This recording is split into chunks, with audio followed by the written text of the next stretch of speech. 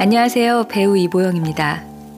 나이 드는 것이 문득 두려워질 때, 수많은 사람들 속에서 홀로 공허해질 때, 시간이 지날수록 아픔이 선명해질 때, 여러분은 어디에서 위로를 얻으시나요?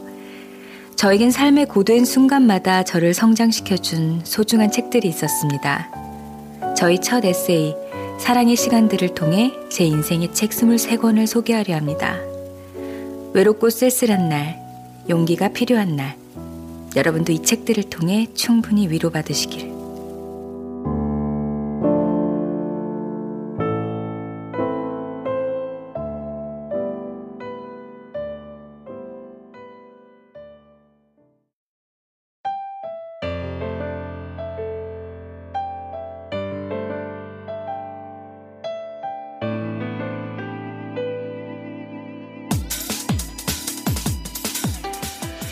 부끄러울 때 우리는 얼굴을 가립니다. 얼굴 없는 이라는 관용어는 정체를 알 수 없는 이라는 뜻이죠. 그림을 배우기 시작한 아이들은 대부분 얼굴을 몸보다 크게 그립니다. 미술치료에서는 얼굴을 어떻게 그리는지를 보면서 그 아이의 상처라든가 심리 같은 것을 읽을 수 있다고 하죠. 그건 얼굴이 마음의 반영인 까닭일 것입니다. 그래서일까요? 우리말 얼굴은 얼과 꼴이 만난 그런 단어라고들 하죠. 얼의 꼴. 그러니까 영혼의 생김새가 겉으로 드러난 게 얼굴이라는 겁니다. 또는 얼과 굴. 그러니까 얼이 깃드는 굴 혹은 골짜기라는 설명도 있습니다. 그래서일까요? 얼굴을 쓰다듬는 행위에는 각별한 애틋함이나 쓸쓸함이 있습니다. 마주 앉은 연인이 손을 뻗어 사랑하는 사람의 얼굴을 만질 때, 나이든 사내가 자신의 두 손으로 얼굴을 쓸면서 마른 세수를 할 때, 그건 영혼을 쓰다듬고 있는 것이니까요. 철학자 레비나스는 타자가 우리에게 얼굴로 다가온다고 했는데요. 얼굴이란 모든 주체가 자기를 드러내는 통로이기 때문이라고요. 사람이 만나는 건 결국 얼굴이 만나는 것입니다. 얼굴을 뜻하는 영어 face에도 마주한다는 뜻이 숨겨져 있죠.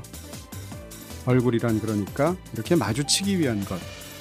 안녕하세요. 여기는 이동진의 빨간 책방입니다.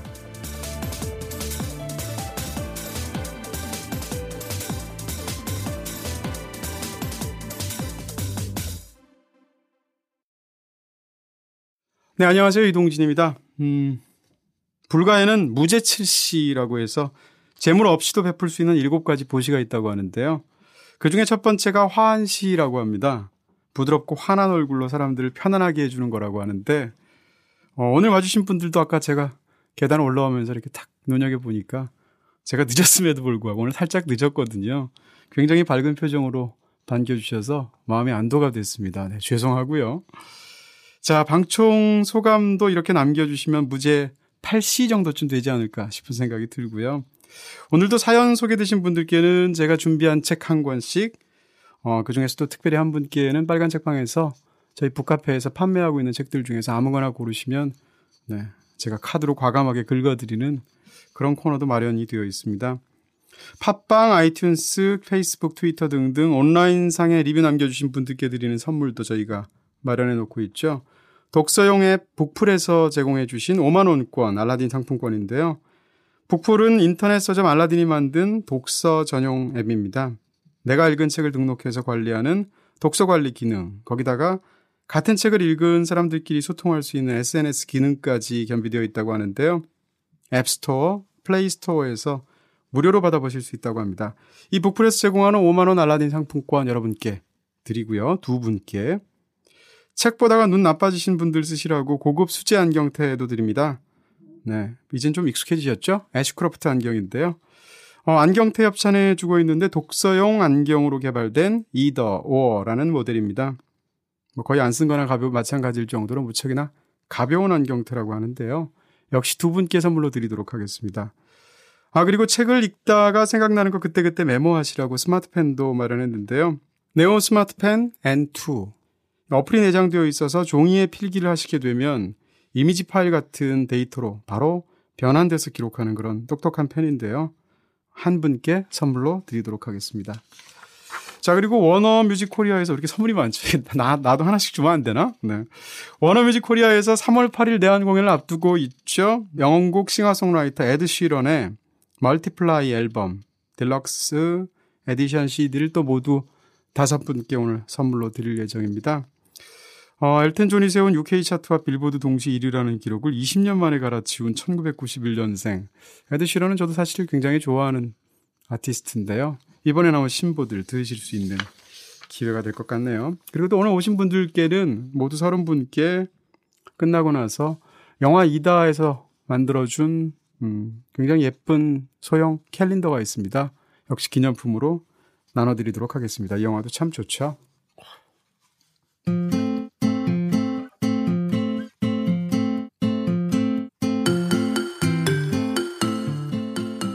내가 산 책. 네, 이번 내가 산 책에서 먼저 소개해드릴 책은 히피와 반문화라는 책입니다. 서구의 역사에서 1960년대는 그야말로 이상주의적인 전망이 가장 강했던 시절이 아닌가 저는 생각하는데요. 동시에 현실의 벽이 얼마나 높았는지를 확인했던 그런 시대였던 것 같습니다. 프랑스의 문화연구자 크리스티앙 생장 폴랭의 이 책, 히피와 반문화라는 책이죠. 이 책은 60년대 운동을 크게 두 종류로 일별하고 있습니다. 하나는 신좌파라고 할 수 있는 정치적인 경향의 운동이고요. 우리가 흔히 68세대라고 지칭하기도 하죠. 그리고 또 하나는 좀 더 사적인 표현을 지향하는 히피즘입니다. 히피들의 히피주의의 비판은 정치적인 문제라기보다는 중산층의 생활 양식을 겨냥하면서 대안적 스타일 속에서 개화하려고 하는 어떤 그런 경향을 말할 텐데요. 이 책은 그 중에서 신좌파적인 경향, 그런 정치적인 경향이 아니라 히피즘의 문제를 집중적으로 파고들고 있는 책입니다. 말하자면 히피즘이 팽배했던 1960년대를 잃어버린 유토피아처럼 이 저자는 보고 있는데요.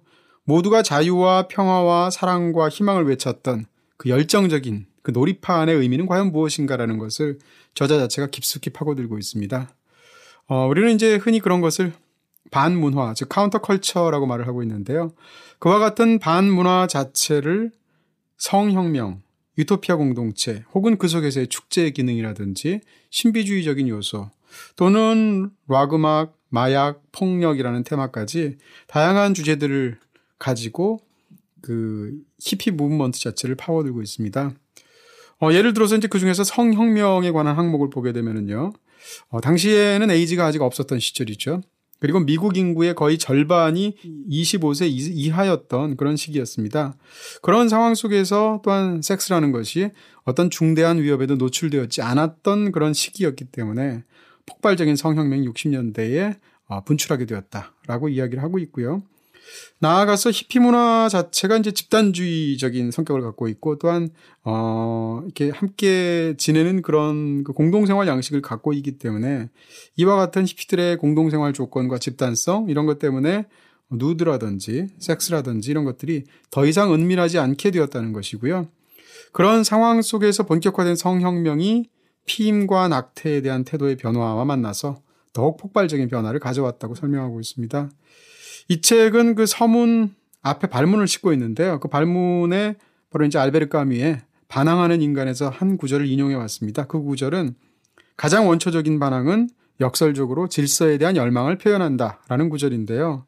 바로 그와 같은 새로운 질서에 대한 1960년대의 집단적인 열망이 과연 어떻게 시작되었고 어떻게 전개되었으며 어떻게 끝나게 되었는지를 짚어보는 책이라고 말할 수가 있겠습니다.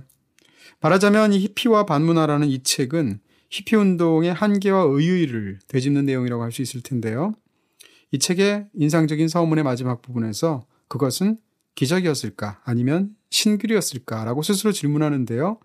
이 책은 바로 거기에 대한 스스로의 대답으로서의 모색, 그것이 바로 이 책 전체의 내용을 이루고 있는 것이 아닌가 싶은 생각이 듭니다.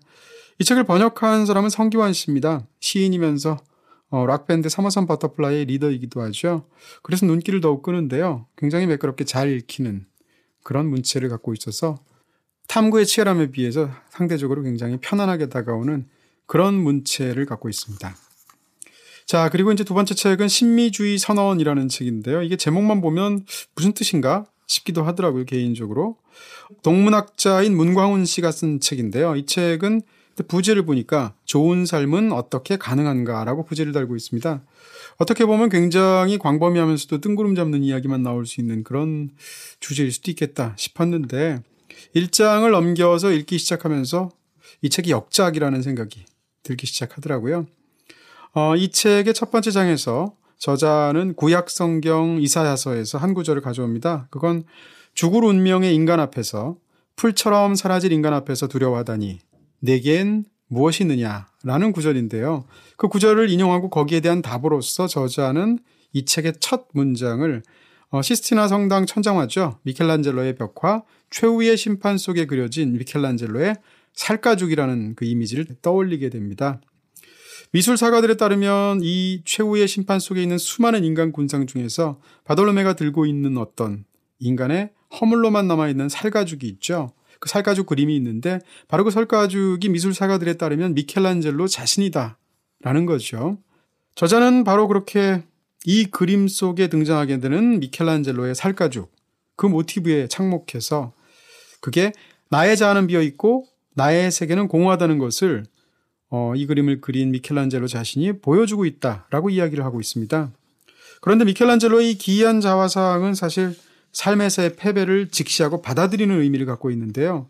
근데 이것은 얼핏 그 내용과 달리 자발적인 수용의 형식을 갖는다는 의미에서 그 고통이 구원의 계기가 될 수도 있다라고 이야기를 하고 있습니다.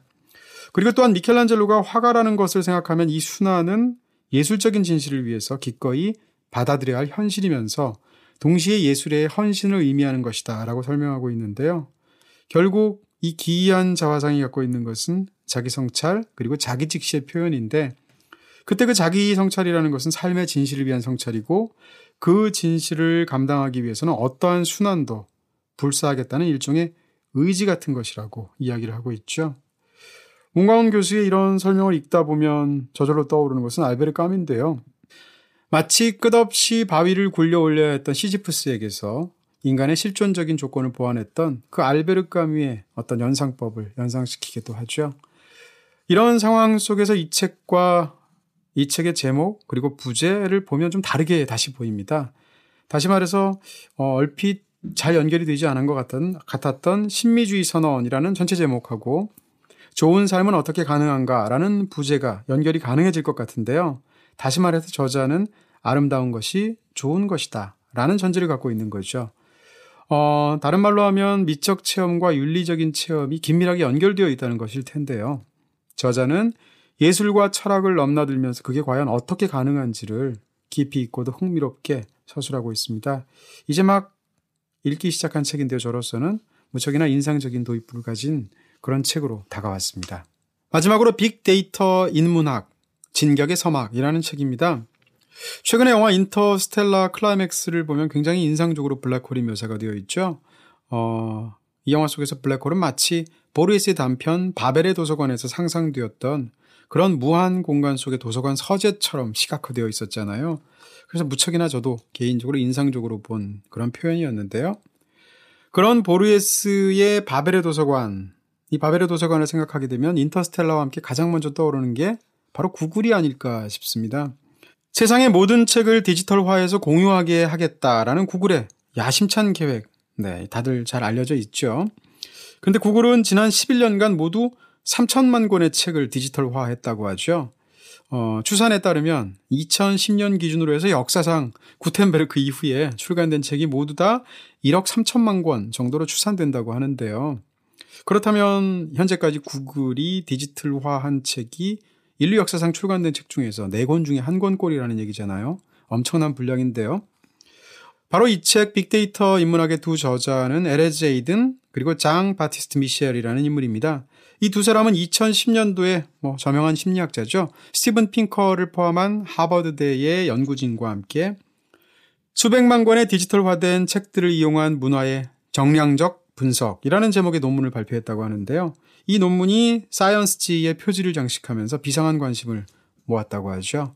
그와 동시에 이 두 사람이 개발한 구글의 엠그램 뷰어가 공개되었는데요. 이 엠그램 뷰어는 검색창에 특정 단어를 입력하고 클릭을 하게 되면 이미 구글이 디지털화한 800만 권의 책을 삽시간에 검색해서 사용 빈도를 그래프로 보여줄 수 있다고 하죠. 다시 말해서 어떤 특정한 단어가 언제 등장했고 얼마나 자주 쓰였고 언제 사라졌는지를 그래프로 단번에 확인할 수 있게 됐다는 건데요. 결국 빅데이터를 통해서 공시적인 기존의 분석뿐만 아니라 정밀한 통시적인 역사적인 분석도 가능해졌다는 얘기죠. 이전에는 상상도 할 수 없었던 이런 정량 분석이 가능해지면서 어떻게 보면 인문학은 완전히 새로운 환경을 맞이하게 된 것 같은데요. 이렇게 특정 어휘의 빈도를 통해서 역사와 문화를 들여다볼 수 있게 됐다고 할 수 있겠습니다. 이 책은 이와 같은 빅데이터 인문학의 무한한 가능성 혹은 명암 같은 것을 흥미진진하게 설명하고 있는 책인데요.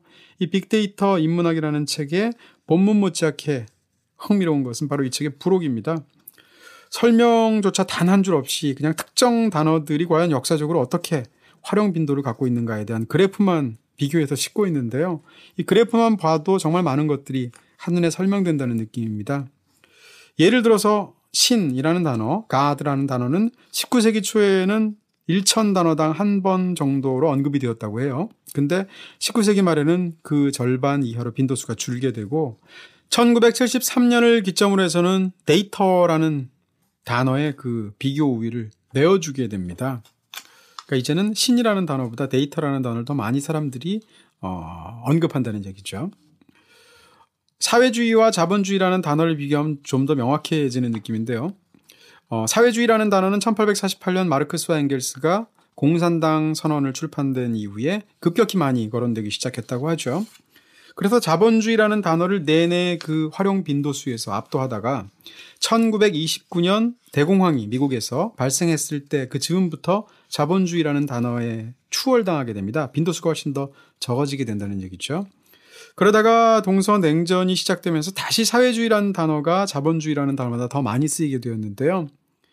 다시 또 거기서 1970년대 후반부터 자본주의라는 단어가 또 역전을 하게 됩니다. 그러다가 1989년 베를린 장벽 붕괴 이후에 사회주의라는 단어가 책에서 언급되는 그 빈도수 자체가 급격히 하락하게 되죠. 이걸 보면 말 그대로 사회주의의 어떤 생로병사, 기륭화복 그런 모든 것들을 그래프 하나로 단번에 알 수 있을 것 같은 그런 굉장한 시각적인 충격을 안겨주게 되는데요. 이런 식으로 과학은 종교를 1934년도에 추월을 했고요. 단어 빈도수에 있어서. 이슬람이라는 단어는 가톨릭이라는 단어를 1974년도에 추월했고 아인슈타인은 뉴턴을 1971년도에 추월합니다. 경제적으로도 굉장히 흥미로운 것들이 많아서 차와 커피의 경우는 1968년을 기점으로 해서 커피라는 단어가 차라는 단어보다 더 많이 쓰이게 되었다는 거죠. 그리고 피자는 1988년을 기점으로 해서 소시지를 추월하게 됩니다. 이런 어떻게 보면 잡다하다고 할 수도 있고 굉장히 거시적이라고도 할 수 있는 이런 빅데이터들의 그래프들 혹은 그 활용 빈도가 역사적으로 과연 무엇을 의미하는지에 대해서는 학자에 따라서 혹은 분석하는 사람에 따라서 정말 다양한 분석이나 활용이 학문적으로 가능할 것 같아서 제게도 흥미진진하게 느껴집니다.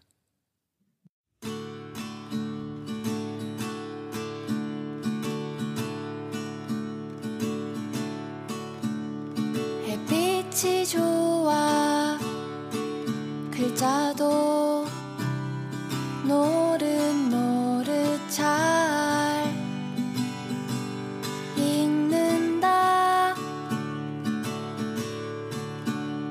바람이 불어 손가락 대지 않아도 책장도 넘겨준다. 오, 신기하다.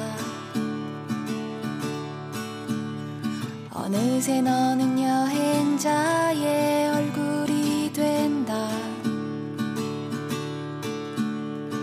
오, 라라라라. 나는 그런 너의 얼굴이 참 좋다. 나는 그런 너의 얼굴이 참 좋다. 이동진의 빨간 책방.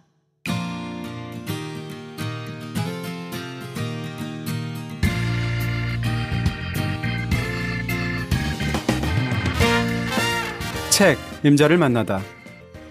네, 책 임자를 만나다 오늘 함께하기로 한 책들 많은 분들이 기다리셨죠. 존재의 세 가지 거짓말입니다. 헝가리 출신 작가 아고타 크리스토프의 대표작이죠. 루카스와 클라우스라는 쌍둥이 형제가 두 주인공인데요. 이름의 알파벳 순서만 다른 두 주인공입니다. 이들이 전쟁 이후에 겪는 처절한 운명을 그야말로 간결한 문체로 그리고 건조한 문체로 그리고 또 구조적으로 아주 독특한 구성으로 담아내고 있는 그런 작품이고요. 형식이나 내용 모두 충격적이면서도 무척이나 신선해서 출간되자마자 반응을 얻기 시작해서 어느새 조용한 베스트셀러가 되었습니다. 자, 우리나라에서는 존재의 세 가지 거짓말이라는 책으로 묶여서 나왔는데요. 그 속에는 사실 1부 비밀노트, 2부 타인의 증거, 3부 50년 동안의 고독 이렇게 3부작으로 구성이 되어 있는데 사실 애초에 작가는 연작이나 후속편을 염두에 두지 않았다고 하죠. 그렇게 해서 각각의 작품을 독립된 작품으로 발표했는데 국내에선 이 세 가지 3부작을 한 권으로 출간이 된 상황입니다. 발표 시점도 각각 1986년, 1988년, 1991년으로 시차가 있고요. 각각의 작품이 독립성과 완결성을 갖고 있으면서도 또한 전체를 그야말로 3부작으로 한 권의 일부분으로 보아도 충분히 파악할 수 있을 만큼 그런 또 긴밀한 내적 연관을 갖고 있기도 합니다. 그래서 이 세 개 작품의 관계를 어떻게 볼 것인지에 따라서 작품에 대한 이해도 굉장히 많이 달라질 것 같은데요. 그만큼 오늘 방송도 좀 무척이나 풍부하고 다양하게 이야기할 수 있는 그런 소재가 된 작품이 아닐까. 제 나름으로는 좀 별로운 방송이고요. 자, 그래서 이분은 과연 어떻게 읽으셨을지 그 어느 때보다 궁금해지는데 사실 오늘 책 이분을 위한 맞춤형 선정이라고도 할 수 있습니다. 네. 거짓말, 거짓말, 거짓말. 존재의 세 가지 거짓말. 이미 북콘에서부터 노래 선정에서부터 심지어는 북콘에서까지 떡밥을 던지시는 오늘 방송을 위해서 무려 2달 전에 빨간 잭팡의 루카스인가 클라우스인가 흑임자님 나오셨습니다. 어서 오세요. 네, 안녕하세요. 이제는 이름도 얘기 안 해. 흑임자 김중혁 작가님이십니다. 네. 존재 세 가지 거짓말이 그런 내용이었군요. 거짓말. 네. 이적 씨가 이걸 영향을 받고. 그 OST로 만든 음악이죠. 거기 영감을 받아가지고. 수습할 수 있겠어요? 아니요. 이적 씨 안 듣겠지. 네, 요즘 바쁘시던데. 네. 어제 이 책을 읽다가 3부를 이제 마지막으로 어제 남은 부분을 읽었거든요. 읽으면서 시작했구나. 예? 시작했구나. 그게 무슨 말이에요? 이걸 선택했던 책을 선택했던 이유를 알겠구나. 그래서 한번 짐작해 보세요. 전 여러 가지 이유가 있어요, 진짜로. 여러 가지 이유가 있습니다. 네네. 저는 첫 번째. 일단 기본적으로 굉장히 좋아하는 구도의 소설이고요. 흥미진진한 구성과 흥미진진한 이야기와 그런 게 잘 맞물려 있는 소설이고, 둘째 우리의 3부작 같은 느낌이에요. 다섯째 아이와 자기 앞의 생과 이걸 합하면 3부작이 될 것 같은 그런 느낌도 들었고요. 네네. 그리고 지난번 이다혜 씨랑 했던 타인의 고통의 소설 버전 같기도 하고 다양한 어떤 이유가 있지 않을까. 야, 제가 의도한 것도 있고 의도하지 않은 것도 있는데 난 가만히 있어야 될 것 같아. 내 의도가 더 풍부해지는 느낌이에요. 네. 이래서 그 감독이나 작가들이 이렇게 인터뷰 땡하게 말을 하는구나. 뭐 작가님 뭐 이런 뜻 아닙니까? 하면 씩 웃으면 되는 거잖아요. 그래서 다 읽고 나서 내일 또 피 터지겠구나. 피 터진다는 게 이렇게 약간 의견이 다른 부분도 있을 수 있을 것 같고. 그럼요. 구조적인 부분에 대해서 해석이 달라지는 부분도 분명히 있을 것 같아서. 오늘 다 죽었어 진짜. 정말 오늘 장난 아닐 것 같습니다. 근데 오늘 방송도 그렇지만 정말 해석이 풍부한 작품이기도 하거니와 감정적으로도 약간 또 극을 달리는 작품이어서 여러모로 충족을 시켜줄 수 있는 작품이 아닌가 싶어요. 네, 이 존재의 세 가지 거짓말이 사실 널리 알려진 작품은 아니잖아요. 네. 근데 제 주위에는 다 알더라고요. 그럼 작가들 세계에서는 당연히 그럴 것 같고요. 그리고 또 근데 이상하게 시다 싶을 정도로 이 책은 굉장히 좋아하는 사람들이 많고요. 그러니까 널리 알려지진 않았지만 이 책을 아시는 분들은 굉장히 깊게 좋아하고 저희 빨간 책방에서 이제 어떤 책 좀 다뤄달라 이런 말씀들을 많이 하시잖아요. 가장 빈번하게 요청됐던 책 중에 하나가 존재의 세 가지 거짓말이에요. 근데 사실은 이 제가 당연히 하려고 그랬어요. 하려고 그랬는데 기회를 보다가 순서 같은 거 아까 말씀하신 대로 그런 생각들을 했죠. 겁이 나기도 해요. 정말이야. 겁이 나기도 하는 게 잘못 얘기하면 이걸 재미있게 깊게 읽으셨던 분들이 혹시 실망하실 수도 있지 않을까. 왜냐하면 어떤 제가 싫어하는 부분도 있거든요. 그런 부분도 얘기를 하면서 약간 반감을 살 수도 있지 않을까. 하지만 또 그게 빨책의 매력이기도 하니까 다양하게 읽을 수 있으니까 네. 뭐 일단 달려오도록 할 것 같고요. 그 전에 저는 속죄가 제가 지난번에 주변에 친구 다양하게 얘기하려고 그러지? 이렇게 친구들이 왜 이 그러니까. 책을 보고 나한테 얘기 안 해줬는지 모르겠다고 제가 얘기했잖아요. 이거 네. 반대의 책인데 반대요? 친구들이 네. 그렇게 보라고 재밌다고 얘기를 많이 했는데 안 봤구나. 이번에 처음 봤어요. 계속 안 보고 있다가. 왜요? 왜 안, 그 고집은 이제 뭐예요? 일부가 잘 안 읽혔었어요. 저는. 일부가 제일 재밌지 않나? 제일 재밌는데 네. 지금은 다시 읽어보니까 그런데 어. 그때는 뭔가 약간 안 맞았던 것 같아요. 뭐 시기적으로. 그래서 드디어 제가 그 친구들의 충고를 드디어 제가 네. 실현시킨 날이 되었습니다. 네. 교우 관계가 굉장히 이상하신 것 같아요. 뭔가 친구들이 맛있는 거는 얘기 안 하고 친구들끼리 모여서 먹거나 혹은 맛있다고 먹어보라고 하는데 기를 쓰고 안 먹거나. 나하고 같이 먹는 친구들은 다 맛이 없는 걸 추천을 하더라고. 지들끼리 맛있는 거 먹고 네. 나하고 먹을 때는 되게 싸구려 음식 먹나 봐. 네. 그래서 그 소설 속에서도 네. 그 지하 식당, 그 레스토랑 식당이 그렇게 묘사가 되지 않나 싶기도 하고요. 중혁 네. 작가님. 네. 이 존재의 세 가지 거짓말은 저는 이게 국내에 처음 나온 게 지금 사실 여러 가지로 타이밍이 잘 맞았어요. 그리고 이제 소설 외적으로 굉장히 이걸 고른 이유 중에 하나는 이게 12월 말에 한 권으로 우리나라에서 국내에서 책이 네. 나왔습니다. 네. 그 전까지는 93년도인가 처음 책이 나왔고 그때는 책이 세 권으로 나뉘어서 나왔죠. 그러다가 이 책이 어느 순간 이제 좀 절판이 됐고 네. 그런 상황에서 이제 찾는 분들도 많고 하니까 최근 한두 달 전에 이렇게 한 권으로 나와서 훨씬 더 이제 읽기가 좋아진 상황이거든요. 그런 것도 고려가 됐고요. 그렇죠. 전설의 책인 것 같아요. 작가들 사이에서는. 그럼요. 워낙 좋아하는 작가들도 많았고 절판되고 나서는 저는 그것도 봤어요. 텍스트 파일이 돌아다니는 것도 봤어요. 그래서 이 텍스트 파일이 아마 제 생각에는 이 텍스트 파일이 왜 생기냐 하면 그 시청각 자료 같은 걸로 만들면서 문서가 생기면서 낭독하거나 이러기 위해서 아마 만들어진 게 아닐까라는 생각이 드는데 텍스트 파일로 돌아다니는 걸 봤는데 사실 그렇게는 볼 수가 없죠. 왜냐하면 이 책의 깊이나 어떤 여러 가지 면을 고려해 봤을 때 그렇게는 절대 볼 수 없는 책이기 때문에 시도도 하지 않았지만 그런 게 존재할 만큼 전설적이고 절판 후에도 그 값어치를 계속 사람들이 찾던 책이구나 그런 생각을 했었죠. 어떤 책은 좋은 소설도 어떤 소설은 읽고 나면 막 훌륭한 소설인데 아무 말 하기 싫은 소설이 있어요. 이러면서 이제 그걸로 나 이거 이게 그렇다고요? 네. 반대로 얘기하려고 말 못하겠어. 아무것도 아무 말 못하겠더라고. 얘들아 가신댄다 김혁 작가. 다혜 작가님 오신댄다. 표지 얘기 나오고 가야지. 표지 평론 가시니까. 네. 아니 그래서 저는 이제 주변에서 사실은 저는 사실 누구의 추천을 받아서 책을 보지는 않는 편이거든요. 근데 교우 관계가 약간 맞아 교우 관계를 주도합니다. 네. 제가 추천을 드리죠. 네. 네. 이 존재의 세 가지 거짓말은 읽기 전에 주변에서 좋다는 얘기를 여러 번 들었어요. 저는 사실 그때 90년대에 보진 못하고 제 생각엔 제가 노조에서 전임할 때 아마 봤던 거 불확실하긴 한데 한 3, 4년 전에 본 것 같은데요.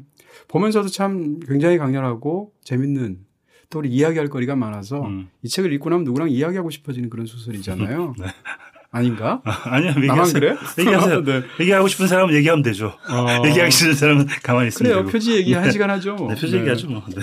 진짜 표지 얘기하죠. 해야 됩니다. 네, 이게 네. 이번 표지는 그래도 지난번 이게 까치에서 나온 책이죠. 네. 일단 이런 좋은 책을 내주셔서 감사하고 정말 감사하죠. 이제 이렇게 일단 앞을 깔아놓아야 되잖아요. 네. 좀 더 깔아야 될걸요? 더 깔아야 돼? 많이 뒤에서 깔라고 그러는구나. 네. 근데 이제 표지가 네. 이번 책은 그래도 괜찮죠. 이전 책에 비하면. 전 반대입니다. 아니, 이전보단 낫지 않아요? 이전도 마찬가지인데요. 이전에는 사실 이전 걸 안 갖고 왔구나. 창의력 관련 서적 같은 느낌이에요. 그 뇌가 두 개 이렇게 있으면서 그렇죠. 네. 뭐 창의력은 어떻게 샘솟는가 이런 식의 제목을 붙이면 알맞을 것 같은. 그것도 저기 10대들을 위한, 그렇죠. 학생들을 위한 청소년 교양도서 같은 그런 느낌이었죠. 이번 작품 바뀐 표지는 굉장히 화가 났었습니다. 일단 여러 가지로 화가 났는데 네. 이 표지 에곤 실레 그림을 한 건 좋다고 쳐요. 그런데 에곤 실레 그림 한가운데다가 떡하니 이걸 마치 무슨 센서 같아, 센서. 가려놓은 그렇죠? 것처럼. 센서십으로 네. 가위질 당한 것처럼. 그렇게 하고 네. 심지어 이 띠지에 들어가야 할 문구들이 난 그건 싫더라. 네, 이거를 너무 직접적으로 표시를 해둔 게 약간 뭐랄까 기분이 나쁠 정도로. 왜냐하면 우리가 표지를 만든다는 것은 이 책의 느낌을 그대로 전달하고 부가적인 내용들을 띠지나 혹은 다른 형태로 전달을 해야 되잖아요. 근데 표지에다 그 모든 걸 다 하려고 하다 보니까 뭐 표지도 아니고 무슨 인쇄한 것 같은 느낌이 나기도 하고요. 네. 아무튼 좀 실망스러웠습니다. 그렇군요. 표지가. 저는 이 그림은 잘 골랐다고 생각해요. 네, 에건 실레. 그림도 약간 너무 직접적이지 않나라는 생각이 들고요. 그러니까 이게 두 사람의 이야기고 쌍둥이에 대한 얘기이기 때문에 이렇게 골랐다고는 하지만 실은 2부에 또 말씀드리겠지만 이 둘의 관계가 그렇게 간단한 건 아니거든요. 표지에 있는 것처럼 네. 루카스 플러스 클라우스 이퀄 나 네. 이렇게 간단하게 수식으로 그렇죠. 할 수 있는 관계가 아닌데 아니죠. 표지에다가 이 문구까지 있으니까 그런 느낌이구나로 착각할 수밖에 없는 그런 좀 잘못된 정보의 표지가 아닌가. 라는 생각이 들었습니다. 야, 표지평론가의 권위는 말이니까 반박할 수가 없네. 네. 기가 삭 죽네. 네. 괜찮습니다. 뭐 네. 세상에 다양한 의견이 있으니까요. 네, 네. 전문가에 이어서 이제 아마추어 의견을 말씀드리면 말씀드린 것처럼 이제 우리가 이제 저는 이 표지의 느낌은 좋습니다. 네. 표지의 느낌은 괜찮고요. 근데 다만 아까 말씀하신 것처럼 통상적으로 이제 띠지에 우리가 보통 달려는 게 차마 표지에 못 달지만 마케팅으로 그렇죠. 강조하고 싶은 것들을 띠지에 넣잖아요. 네. 뭐 저자 얼굴이라든지 무슨 누가 추천했다든지 뭐 이런 것들. 근데 이 책은 표지에 아예 오른쪽 위에 여기 보면 네. 철학자 슬라보의 지적에게 가장 큰 영향을 미친 책. 야, 그럼 슬라보의 지적에게 가장 큰 영향을 미친 책이라는 게 이 책의 가장 중요한 가치라는 뜻이잖아요. 그러면 저는 오히려 그게 이 책을 너무 없어 보이게 만드는 거예요. 그렇죠. 물론 지적은 굉장한 스타학자죠. 네. 네, 최고의 스타학자이겠지만. 그리고 아까 말씀하신 것처럼 예전에 이제 영화 중에 그런 영화 있었어요. 내 남자의 여자친구도 좋아. 아니. 내 남자의 여자도 좋아. 비키 크리스티나. 네, 비키 크리스티나 바르셀로나라는 작품인데 네. 우리나라에서 내 여자의 또 헷갈리네. 내 남자의 여자도 좋아인데 내 남자의 여자도 좋아가 그 영화의 스포일러예요. 네. 그러니까 세상에 한국 제목을 붙이면서 제목을 스포일러를 붙인 거예요. 식스센스를 붙이면서 영화 제목이 브루스 윌리스는 귀신 이게 한국 제목인 거예요. 그럼 말이 안 되잖아. 근데 이 존재의 세 가지 거짓말도 보면 아까 말씀하신 루카스 플러스 클라우스 이퀄 나라는 등식을 이거는 이 작품을 보는 하나의 해석에 불과한데 그렇죠. 이걸 이 출판사에서 그걸 아예 책 표지에다가 박아서 이렇게 한다는 것 자체가 네. 이 책이 갖고 있는 굉장히 풍부한 함의를 출판사 스스로가 이렇게 줄여버리는 그렇죠. 뒤에 해설에 이 말이 나와도 사실은 편협한 해석일 수도 있거든요. 그런데 네. 이걸 표지에 썼다는 게 네. 이 표지에다가 제가 보기에는 루카스 플러스 클라우스 이퀄 나에다가 스티커 작업을 하셔가지고 자신의 어떤 의견을 여기다 붙이는 자신이 커스터마이징 할 수 있는 표지를 네. 만들면 좋지 않을까. 야, 저희 표지 평론 역사상 가장 센 디스를 지금 하신 거예요. 그런데 워낙 이 책을 사랑하는 사람들이 많고 네. 저도 이 책을 보고 좋았기 때문에 이 책은 이런 대접을 받으면 안 되는 거 아닌가. 그리고 말씀하신 것처럼 에곤 실레 그림도 어울리는데 에곤 실레도 이런 대접을 받으면 안 되는 거 아닌가 라는 생각이 드는 거죠. 에곤 실레 자기 그림 한가운데 이런 문구가 있다고 생각을 하면 에곤 실레도 굉장히 싫었을걸요. 네. 그렇군요. 네. 자, 이 존재의 세 가지 거짓말은 저희가 이렇게 좀 약간 가혹하다 싶을 정도의 표지를 얘기한 건 이 책의 가치를 인정하니까. 그렇죠. 이 책이 너무 괜찮거든요. 이 책은 정말 네. 차갑고 냉정하고 어떤 사늘하고 서늘한 약간 저 김천스러움 어떡할 거야. 네. 사늘한 말도 있지 않을까? 서늘보다 약간 큰 말 사늘도 있지 않을까? 네, 그러시다 그러고요. 싸늘 말고 싸늘은 약간 발음은 되는구나. 그럼요. 네네. 싸늘보다는 사늘이 어울린 것 같고요. 네. 그런 온도가 이 책에 어울리는데 네. 그 온도를 못 맞춘 것 같은 게 저는 좀 실망스러웠고 나중에 이 책이 또 많이 팔리게 되면 한번 표지 한번 바꿔주시면 좋지 않을까라고 네. 제가 출판사에. 알겠습니다. 네. 자, 까치분들 들으실 텐데. 자, 이게 앞으로는 계속 출창 저희가 이제 2주 내내 좋은 얘기만 합니다. 그렇죠. 네. 그러니까, 여기까지는 좀 수용해 주셨으면 그냥 이야기, 저렇게 생각하는 사람도 있구나 정도로만. 전 표지평론가라고 하지만 전 정말 개인에 불과하고 저의 취향을 말씀드리는 거고. 그러니까 그런 거기 때문에 뭐 영향 안 받으셔도 되지만. 네. 알겠습니다. 네. 준엄한 얘기 같아. 진짜 권위 있어 보인다. 책 얘기할 때 좀 그러지. 책 얘기할 때 보여드릴게요. 네네. 잠시 후에 그 준엄한 모습을 다시 한번 책에서도 보도록 하겠습니다. 자, 이 존재의 세 가지 거짓말 일단 책을 읽고 났을 때 처음 들었던 생각은 어떤 겁니까? 일단 혼란스러웠고요. 1부는 충격, 2부는 재미, 3부는 혼란. 이렇게 말씀드릴 수 있을 것 같고. 지금 편형 작가 나오셨어요? 아니요. 제가 별점을 매길게요. 아예 처음부터. 왜냐하면 그 얘기를 이제 계속 해야 될 것 같은데 1부는 별 5개입니다. 야, 근데 오늘 엄청 과감하네요. 그죠. 이 사람 뭐 먹고 온 거야? 산삼 먹고 온 것 같은데. 네. 1부는 별 5개입니다. 네네. 저는 개인적으로. 2부는 별 4개 반입니다. 3부는 별 3개입니다. 그 이유를 이따가 말씀드리겠습니다. 네. 왜냐하면 그게 이 소설이 가지고 있는 굉장히 다양하지만 또 한계라고 느껴지는 부분도 있고 어떤 스스로 작가의 작품을 어떻게 대하는지에 대한 태도일 수도 있고 다양한 얘기를 할 수 있을 것 같아요. 그래서 3부로 나뉘어져 있다는 것 자체가 일단 재미있는 구성인 것 같고 그걸 어떻게 읽느냐에 따라서 이 작품은 달라지는데 저는 이렇게 합해진 건 좋은 것 같아요. 합해서 나오게 된 건 좋은 것 같고 의미가 있는 작업이 아닌가 싶습니다. 네. 저랑 비슷해요. 저는 별점을 어떻게 작품에 감히 매깁니까? 영화, 뭐, 책 이런 데다 별점 매기는 거 이상한 거고요. 이 책, 지금 말씀하신 그 3부 구성 중에 저도 1부가 제일 베스트. 1부 마지막 한 페이지는 와, 진짜 굉장하다는 생각이 들었고요. 어떻게 작품을 이렇게 마무리하지? 다시 말해서 마지막 한 페이지를 위해서 모든 책 앞에를 다 쓴 거는 아니지만 앞에는 앞에대로 그 가치가 있으면서 맨 마지막에 야 이렇게 책을 끝내는 방법도 있구나. 그래서 굉장하다고 생각했고요. 2, 3부는 재밌어요. 재밌는데 1부는 사실 그런 소설을 본 적이 없다는 느낌이었습니다. 근데 2, 3부는 그렇지 않았고요.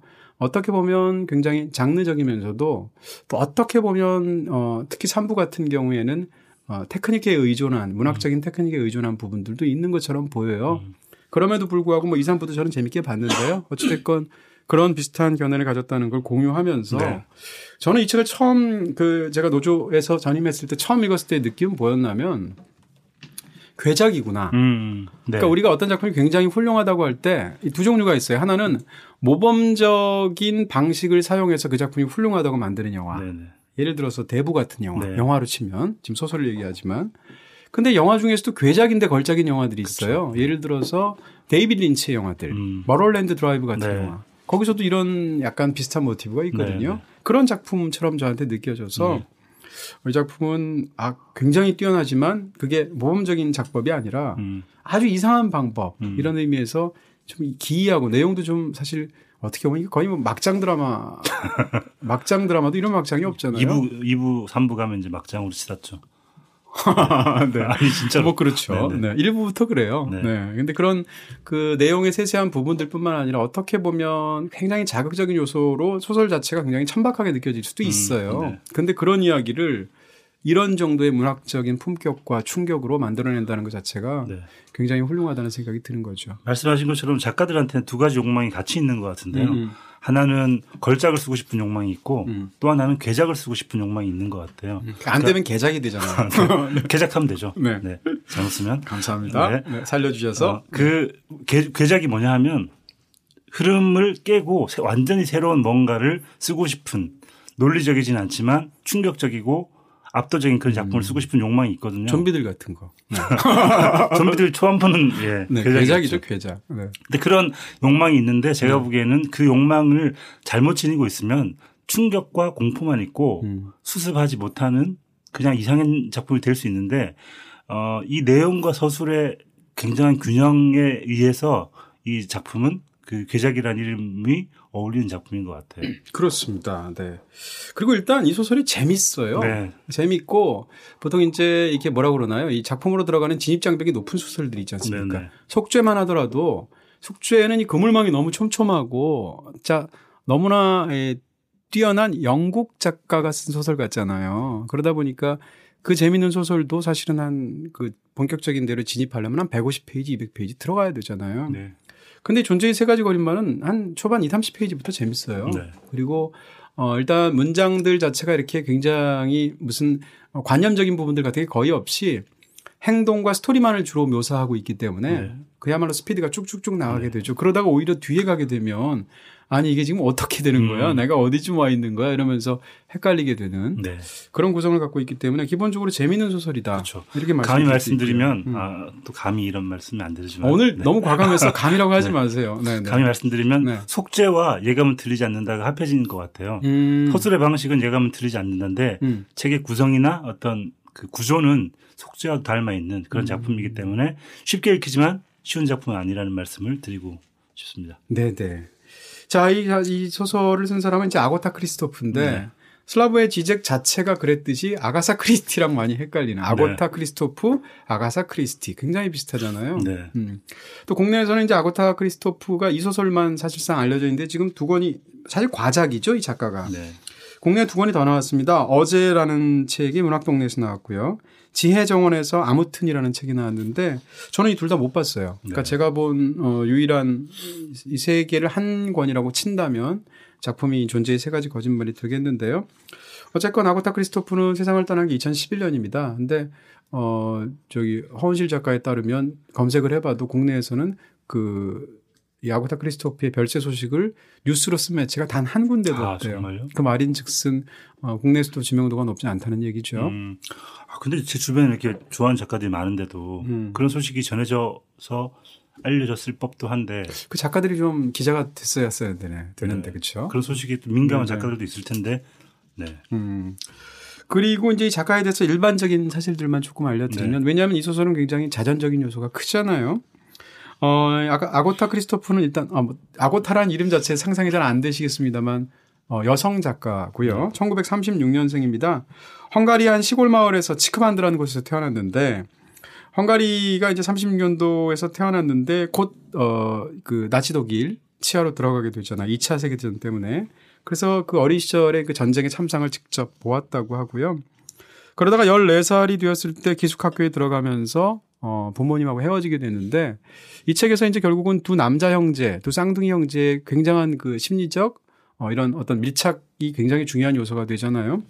네. 그 1살 반 차이가 나는 그 오빠랑 그 심리적으로 굉장히 너무 밀착이 되고 너무 친해서 이 14살 때 기숙학교를 들어가면서 오빠랑 떨어진 것 자체가 인생에서 너무나 큰 시련이었던 근데 바로 그런 경험들이 존재의 세 가지 거짓말에서 녹아 있는데 본인은 이제 남매 관계였지만 이 소설 속에서는 쌍둥이로 바꾸고 그것을 이제 둘 다 남자 형제로 바꿔서 문학적으로 변형한 케이스라고 말할 수가 있고요. 그러다가 18살이 됐던 해에 처음 벌써 결혼을 했어요.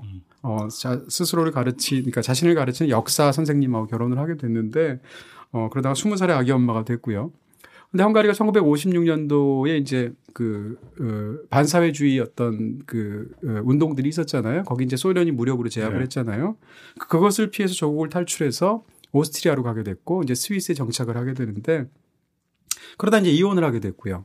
근데 생계가 굉장히 어려워서 처음에 스위스에 있을 동안에는 시계 공장에서 일하면서 하루 10시간씩 중노동을 했다고 하고요.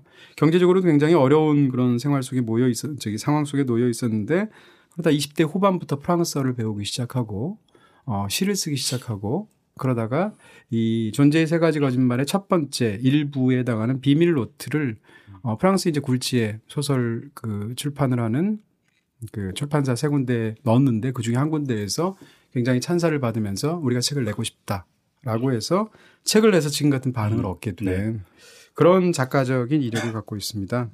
소설을 다 읽어보시고 이 이력도 들어보신 분들은 아마 아실 텐데 굉장히 겹치는 게 많아요. 그럼요. 그러니까 이별 그리고 뭐 시를 쓴다는 것 그리고 글을 쓰는 힘듦 이런 것들이 작가의 생애가 책에 골고루 아주 스며들어 있다는 느낌이 있죠. 네. 번역은 국내에서 아고타 크리스토프 책은 전부 다 용경식 씨가 번역을 했더라고요. 네. 번역 좋지 않아요? 네, 좋던데. 네, 존재의 세 가지 거짓말 번역은 상당히 저는 뭐 불어를 전혀 모르지만 적어도 이 한글로 봤을 때는 네. 근데 약간 이 책이 벌써 개정판이 나왔는데도 오탈자들이 있더라고요. 저 한 3개 발견했습니다. 네, 그리고 문장이 잘못된 것도 있고 그런 것은 이제 그야말로 이제 교열상의 실수 그런 부분들이 좀 걸리긴 하지만 번역에서는 굉장히 매끄럽게 잘 익혔습니다. 쌍스러울 때는 쌍스럽다가 품이 있는 문장에서는 품이 있고 이런 어떤 밸런스도 원문을 모르지만 굉장히 잘 네. 번역이 된 것 같은 존댓말과 반말의 차이라든지 네네. 혹은 이 문장의 속도감을 살리기 위한 방식이라든지 뭐 접속사가 없잖아요. 근데 그런 그렇죠. 것들을 최대한 반영해서 한글의 특성으로 살려낸다든지 이런 부분에 있어서 전 좋은 번역이라고 생각을 했고요. 자, 그러면 이제 본격적으로 존재의 세 가지 거짓말에 대해서 들어가겠습니다. 근데 사실 이 제목에 대해서 굉장히 많은 얘기를 해야 되는데 그렇죠. 제목을 해야죠. 일반적으로는 제목에 관해서는 앞부분에서 얘기해야 되잖아요. 네. 근데 얘기할 수가 없습니다. 왜냐하면 이 앞부분을 얘기하면 스포일러가 나오기 때문에. 아까 얘기하셨잖아요. 이적 씨에 대한 얘기를 하면서 세 가지 거짓말. 그건 떡밥이지. 네. 여기 놀이공원 얘기 나오나요? 나와요. 아이 버리고? 네, 진짜 아이 버리는 게 네, 나오는구나. 나오죠. 진짜 이적 씨가 여기서 갖고 왔나 보다. 네네. 설마. 전화 연결해볼까요? 전화 연결. 네.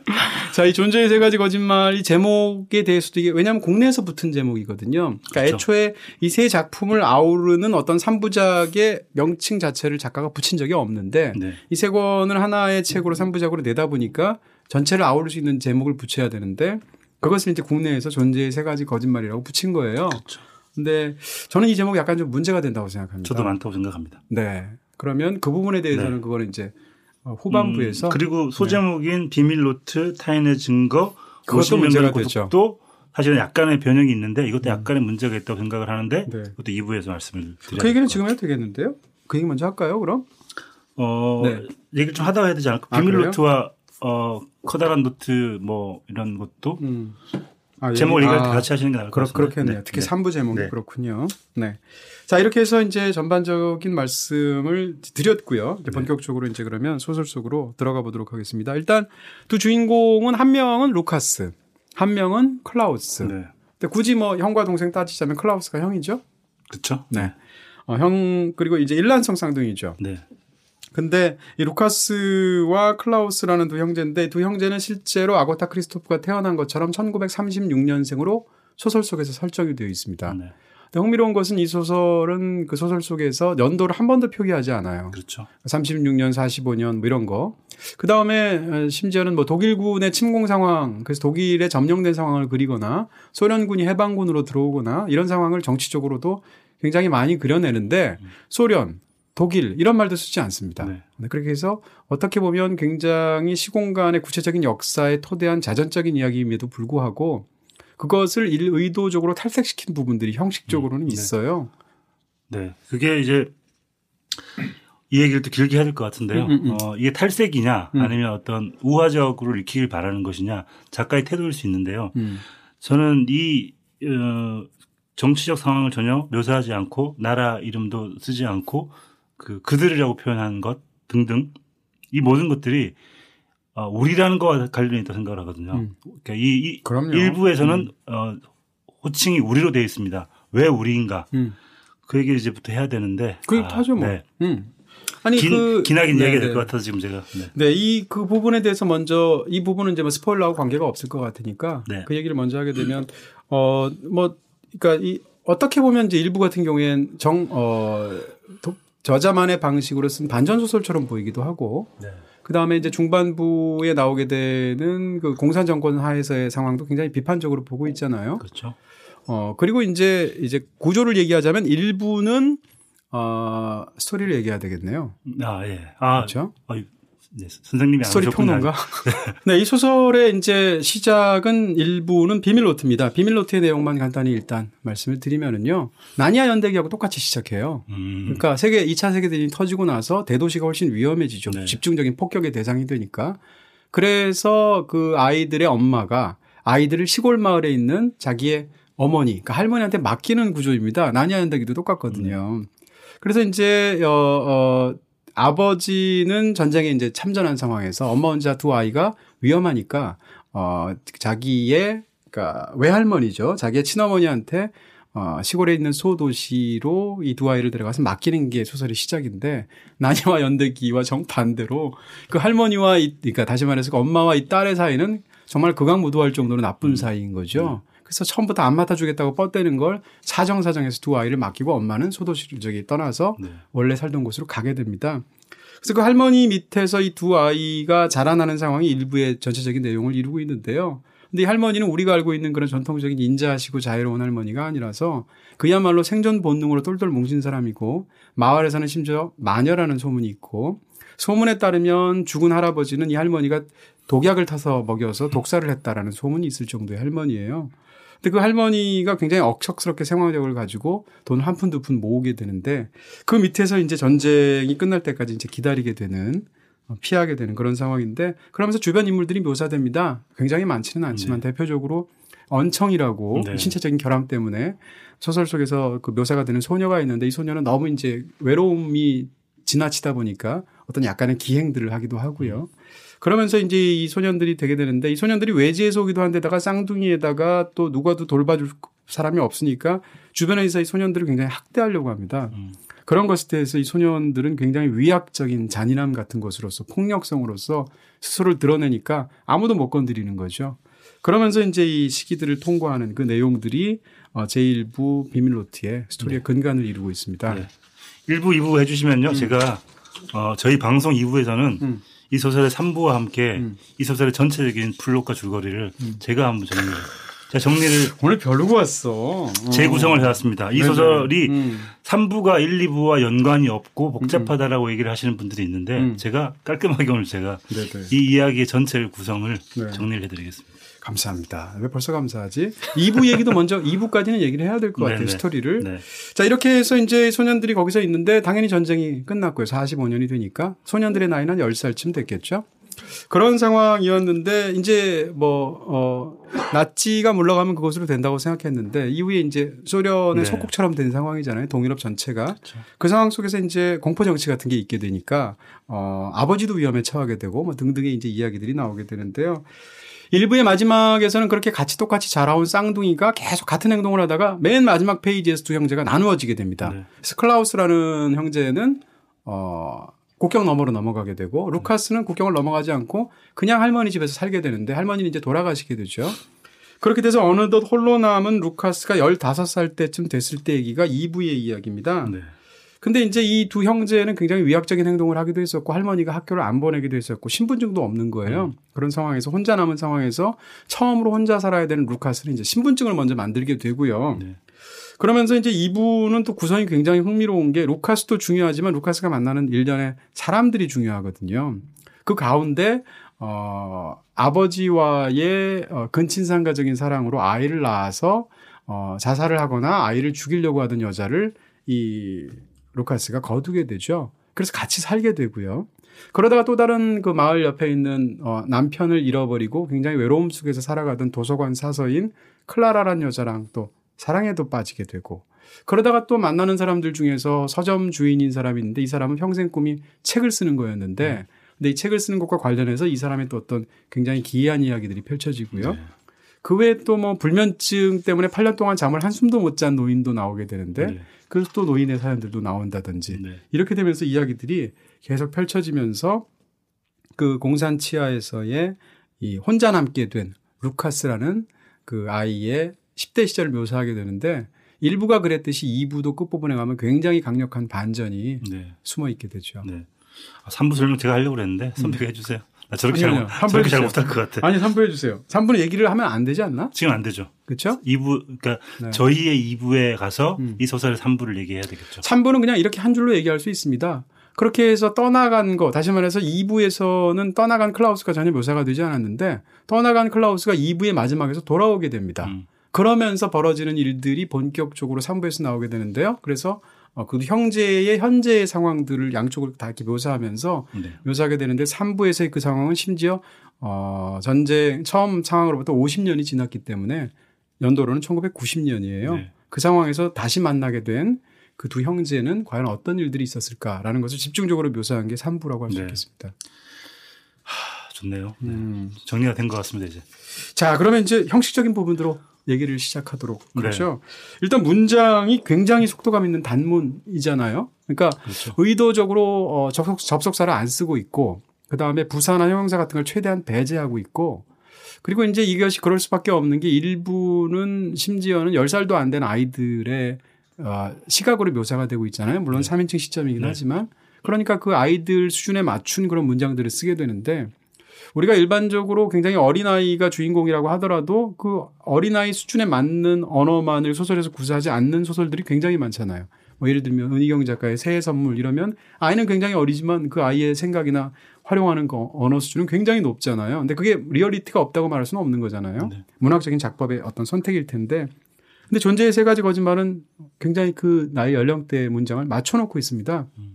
그래서 일부의 문장들이 읽다 보면 엄청나게 빠르면서도 정말 그 나이 또래 아이들이 묘사한 것 같기도 하고 그리고 또 무엇보다도 중요한 것은 감정적인 어떤 그런 코멘트들을 다 빼버렸어요. 네. 그래서 소설 전체가 행동으로만 이루어진 것 같아서 행동과 그렇죠. 대사로만 그래서 거기서 주는 굉장한 박력감이 있습니다. 네. 이 소설이 일부가 굉장히 중요한 소설인데요. 일부가 일단 처음으로 발표되었을 때 비밀 노트, 거대한 노트로 커다란 노트로 발표되었을 때 이 소설은 굉장히 낯설었을 것 같아요. 왜냐하면 아무런 설명이 없고 네. 우화적이기도 하고. 다시 쓸려요? 네. 네. 강렬하고. 죄송합니다. 네. 네. 안 받을 건 안 받을 거예요. 그렇기 때문에 굉장히 강렬한데 네. 과연 이게 누가 쓴 소설인가 어떻게 나온 소설인가를 설명을 하면 할수록 소설이 나빠지는 것 같아요. 근데 2부에서 다시 말씀드리겠지만 네네. 이 소설은 그냥 외따로 떨어져 있는 섬일 때가 훨씬 더 강렬하고 강력하기 때문에 외따로 떨어져 있는 섬이라는 건 3부와 2부에 비해서 네. 연관성이 없게 읽었을 때 훨씬 더 강렬하고 우리 삶에 더 충격적인 어떤 묘사가 직접 와닿기 때문에 강렬한데 뭔가 설명을 하려고 하는 순간 그렇습니다. 점점 더 이상해지는 것 같아요. 그래서 이상하게 독특한 우화의 형태이기 때문에 그런 게 아닌가 싶고 그 언술이나 묘사 자체가 굉장히 강렬하고 하지만 건조하잖아요. 왜 건조한가? 네. 거기에는 분명히 이 작가가 가지고 있는 소설관도 관계가 있겠죠. 그렇습니다. 그러니까 이 소설에서 이제 또 아마 역시 2부에 나도 지지 말고 떡밥 해야지. 아마 2부. 지지. 네. 네. 2부에서 말씀을 드리겠습니다만 이 소설은 저는 기본적으로 그러니까 많은 소설들이 메타소설이에요. 그렇죠. 소설 쓰기에 관한 소설입니다. 그리고 이 저자의 문학관 자체가 그대로 들어있는 소설이기 때문에 그런 부분을 읽어내릴 때도 굉장히 흥미로운 부분들이 네. 있거든요. 그래서 근데 이 얘기를 하자 보면 이 구조를 다 얘기할 수밖에 그렇죠. 없기 때문에 역시 네. 저희는 이제 2부에서 후반부에서 다음 주에 말씀을 드리도록 하고요. 저는 우리라는 말에 약간 또 얘기를 많이 해야 할 것 같은데 우리라는 말이 왜 나왔을까? 그러니까 클라우스와 루카스가 쌍둥이고 둘이서 나눈 이야기들이니까 우리일까? 근데 재밌는 거는요. 과학자들이 논문을 쓸 때 그렇게 많이 쓰는데요. 과학자들은 그 대표 저자라서 그런 거잖아요. 아니요. 혼자 작품 네. 그 논문을 혼자 쓰더라도 우리는이라고 표현을 해요. 그래요? 네. 왜냐하면 우리는 발견할 수 있었다. 어떠한 것들을. 그런 그 통상적인 게 있대요. 왜냐? 객관적인 사실이 있다고 하면 내가 발견한 게 나만의 공이 아니고 같이 작업한 것이다라는 기본적인 그 관념이 깔려 있기 때문에 나라는 표현을 극도로 약간 억제한다는 얘기가 있더라고요.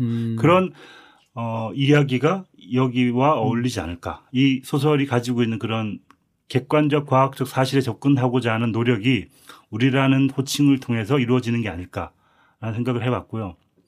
네, 소설의 대부분은 일반적으로 1인칭 아니면 3인칭이죠. 네. 그러니까 1인칭 뭐 관찰자로 쓰든 전지적 시점으로 쓰든 이제 그녀, 그는 네. 이런 식으로 쓰는 소설들이 있고 자기 고백식으로 나는 이렇게 해서 진행하는 소설들이 있는데 이렇게 나나 그로 지칭하는 소설들이 거의 대부분이잖아요.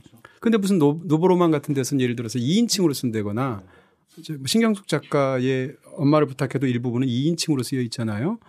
혹은 1인칭 복수용으로 쓰는 소설들도 있는데 그게 이렇게 잘 구사된 소설도 드물겠다라는 생각입니다. 네. 지금 일부의 그 비밀 노트라는 부분을 보면 처음부터 끝까지 이 주어가 다 우리는이에요. 네. 근데 우리는이 주어로 된 소설을 쓰려면 그 우리는으로 지칭되는 그 복수의 그 구성원들 사이에서는 의견에 항상 일치가 돼야 되고요. 의견이 달라서는 안 되잖아요. 왜냐하면 중간에 뭐가 의견이 다르게 되면 뭔가 지칭을 해야 되는데 그러면 우리는이 아닌 뭐 그때부터는 이제 그 혹은 또 다른 그 이런 식으로 말이 나오겠죠. 그러니까 네. 우리는으로 서술한다는 것 자체가 그런 인칭이 단순히 문학적인 선택이 아니라는 거죠. 그렇죠. 이 작품이 어떻게 보면 주제적인 그런 핵심이 우리라는 그 인칭을 불러왔다고 말할 수 있을 것 같고요. 그렇게 우리라는 말을 쓰게 되면 또 한 가지는 감정을 배제할 수밖에 없어요. 그렇죠.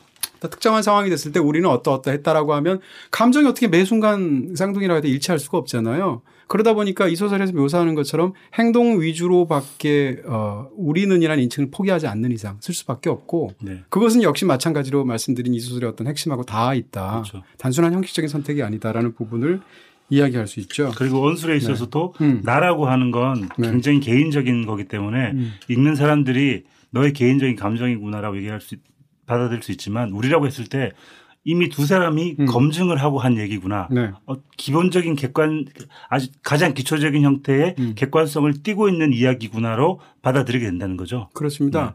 네. 실제로 두 사람이 대화할 때 이런 식이에요. 둘 중 하나가 말했다. 이런 주어도 있기는 있어요. 그런데 둘 중 하나가 말했다라는 표현이 가능해지려면 그 말을 둘 중에 누가 했느냐는 하나도 안 중요하다라는 게 전제되어야 되잖아요. 그렇죠.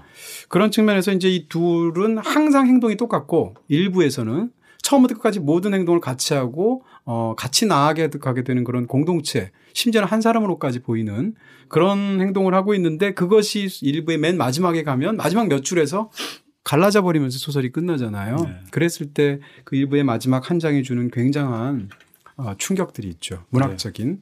그 지난 시간에 타인의 고통 하셨잖아요. 네네. 타인의 고통 하시면서 들으세요? 안 들었어요. 그런 거 알아요. 듣진 않았는데 네. 저는 그 작품 되게 좋아하는데 거기에서 집단적 기억에 대한 얘기가 나와요. 그게 뭐였냐면 집단적 기억이라는 것은 존재하지 않는다. 그것은 집단적 죄의식 같은 그럴싸한 관념들의 일부일 뿐이다. 그러면서 모든 기억은 개인적이며 재현될 수도 없다. 이런 얘기를 하면서 집단적 교훈은 존재한다라고 얘기를 했었거든요. 그러니까 이 아고타 크리스토프가 쓰고자 했던 것이 어떤 집단적 죄의식이라고 하려고 하면 아마 헝가리 뭐 이런 얘기들을 넣었을 텐데 제가 보기에는 객관적 사실에 근거한 묘사를 통해서 집단적 교훈을 얻고자 했던 방식이 아니었을까. 그렇기 때문에 우리라는 말을 쓰고자 했던 게 아닐까라는 생각을 하게 됐고요. 네. 그런 의미에서 네, 이어지는 방송이었습니다. 네네. 네. 굉장히 잘 받아주셨고요. 네. 형식적으로 사실 일부를 보다 보면 무슨 중세 잔혹 동화 보는 것 같은 느낌이 있죠. 그렇죠. 오화라고 말할 수 있을 거예요. 그런데 네. 이제 이 문장들에서 철저하게 감정적인 요소들을 발라내게 되면 스토리 위주로 쭉 나가게 되면 행동 위주로 나가게 되면 그 행동이 무슨 의미를 가졌는지 자체를 작품이 설명하고 있지 않기 때문에 그렇죠. 그 의미를 나중에 파악할 수밖에 없다는 거예요. 네. 근데 나중에 파악되는 의미가 결국은 이 작품의 어떤 전체적인 구성을 만들고 있는 거잖아요. 그런 면에서 이제 중요하다는 부분이 있다고 말할 수가 있을 것 같고요.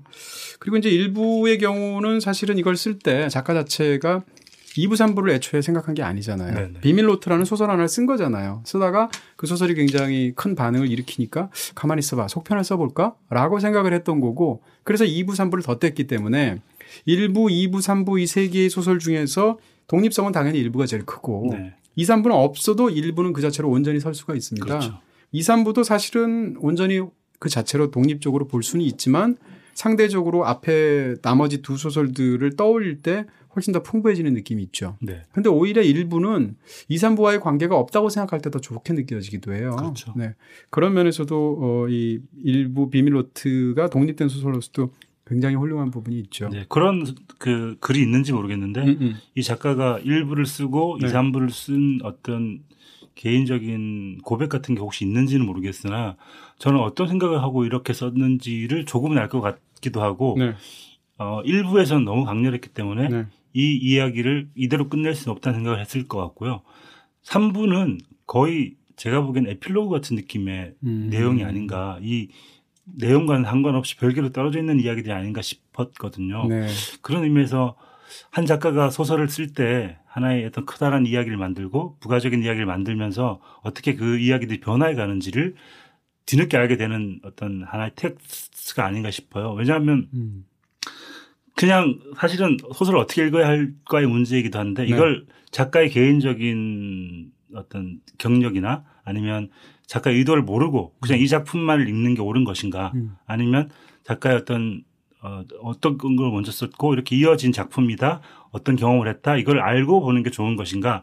그런 어떤 취향의 판단도 나눌 수 있을 것 같기도 하거든요. 그 얘기도 사실은 해야 돼요. 네. 중요한 얘기이기 때문에. 근데 역시 그것도 2부 우리 한 4시간 하는 거야? 우리 지난번에 그래놓고 일찍 끝나더라고. 심지어는 똑같다 네. 안 거도. 네. 그랬었던 기억이 나는데. 그러니까 일부에서는 심지어는 이제 우리는으로 시작되는 그런 주어로 시작되는 굉장히 독특한 그런 문장 양식을 갖고 있지만 또 한 가지는 고유명사가 없다는 거예요. 그렇죠. 하나도 없어요. 네. 그래서 아까도 말씀드린 소련, 독일 이런 말도 없고 헝가리 이런 말도 없고 전체 인물 중에 단 한 사람도 이름이 나오지 않습니다. 네. 이름이 나오지 않고 그럴 때 고유명사를 쓰지 않으면 이야기는 간결해질 수밖에 없어요. 이야기를 구체적으로 이렇게 하기가 어렵고 고유명사를 쓰지 않게 되면 정체성의 문제를 다루기가 굉장히 어렵게 됩니다. 네.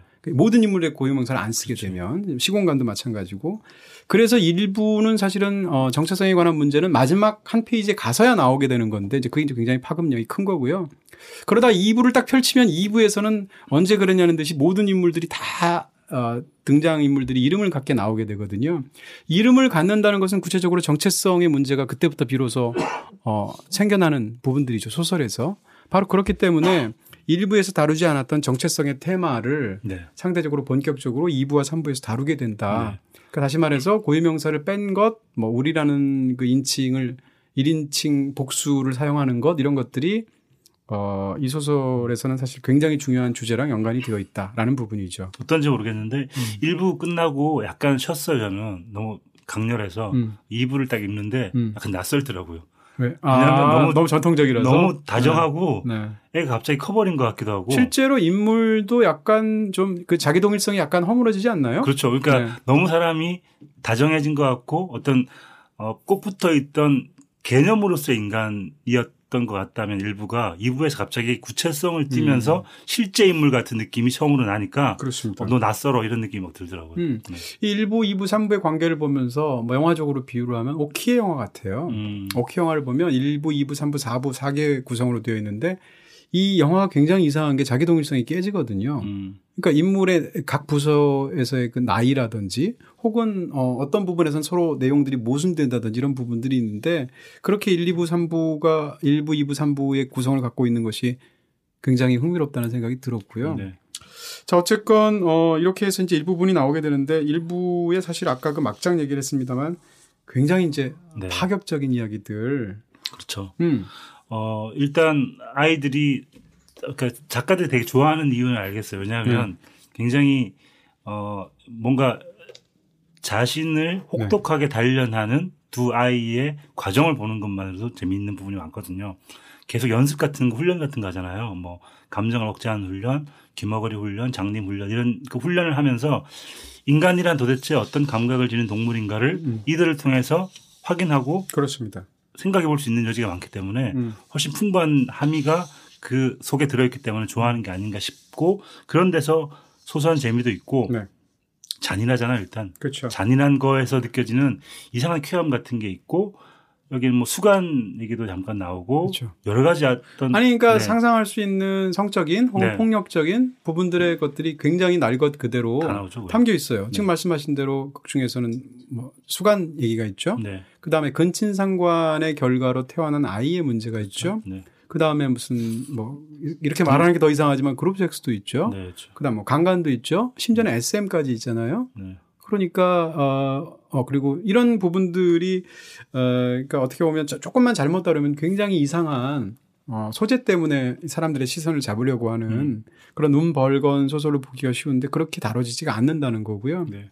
또 폭력적인 부분도 굉장히 잔인해서 예를 들면 누구를 살인 사건이라든지 죽인다든지 이런 부분들에서도 소설에서 그것을 섬뜩하게 더군다나 그것이 아이가 끼게 되잖아요. 그렇죠. 그러니까 아이를 상대로 한 뭐 성적인 추행이라든지 아이가 자행하는 살인이라든지 이런 부분들의 강력한 요소들이 있기 때문에 사실 이게 우화처럼 다뤄지지 않았으면 네. 진짜 섬뜩하게 느껴질 수 있는 그런 내용이 있죠. 일부를 읽을 때는 아이들의 나이를 사실 짐작하기가 힘들어요. 그렇죠. 몇 살인지 정확하지 몇 살일까? 않죠. 그냥 아이들인가? 그것만으로도 더 무서운 것 같아요. 이 아이들이 구체적으로 몇 살이고 어떤 정도의 키가 있고 이런 걸 생각하면 오히려 더 좀 이렇게 방어벽이 생길 텐데 그냥 개념적인 인간 혹은 아이로 나오기 때문에 그 어떤 행동들과 사건들이 벌어졌을 때 더 참혹하고 잔인하게 느껴지는 부분도 있는 것 같아요. 옆집 원청이가 워낙 배가 고프니까 네. 이 소녀가 와서 이제 뭘 훔쳐먹는데 저는 그 훔쳐먹는 장면도 굉장히 인상적이더라고요. 네. 뭘 훔쳐먹냐면 염소 젖을 훔쳐먹는데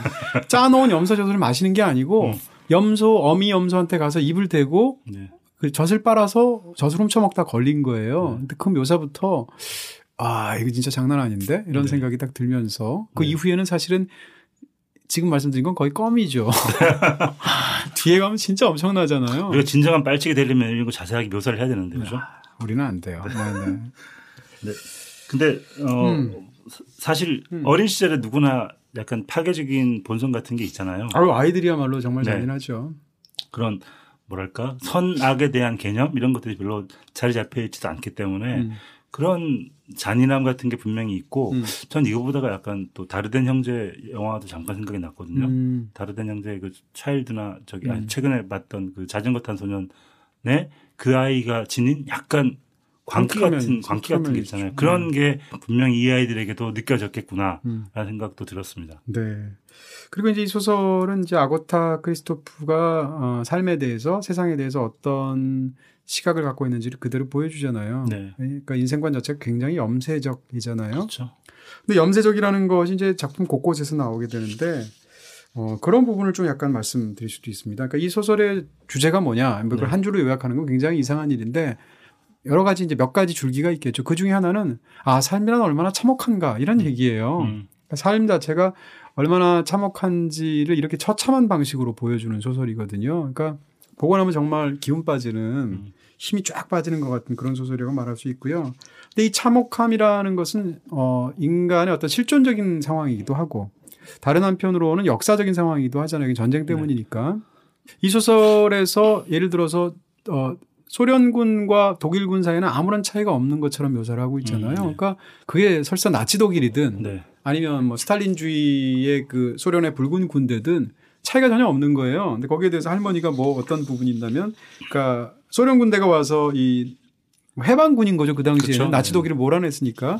해방군이 딱 와서 정작 소련군이 처음 진주한 날은 조용한 거예요. 그래서 아이들이 참 조용하네요. 이상하게 이렇게 얘기를 하니까 할머니가 뭐라고 하냐면 이제 곧 그들이 오늘 저녁에 들이닥쳐서 약탈을 할 것이다. 그러면서 나는 전쟁을 겪어봐서 알아라고 하는데 아니나 다를까 그게 똑같이 그렇게 되는 거죠. 다시 말해서 역사에서의 어떤 비극적인 상황은 반복될 수밖에 없고 그게 주체가 누구든 그런 상황 속에서 인간은 고통받을 수밖에 없다라는 사회인식도 그렇고 실존적인 인식도 그런 부분에 담겨 있기 때문에 이 소설을 보면 굉장히 마음이 이렇게 좀 가라앉는 것 같은 느낌? 그런 게 드는 거죠. 이 소설의 배경을 국경으로 한 것도 약간 그런 의도가 있는 것 같고요. 국경이라는 게 사실은 여기도 아니고 저기도 아닌 것 같은 이상한 중립지대인 듯 보이는 하지만 거기에서 온갖 참혹한 일들이 일어나기도 하고 그렇죠. 어떤 면에서 보면 세상에는 거대한 전쟁이 일어나지만 이 작은 마을에는 그런 파급이 오지 않을 것처럼 보이지만 어떤 방식으로든 전쟁의 형태는 다양한 형태로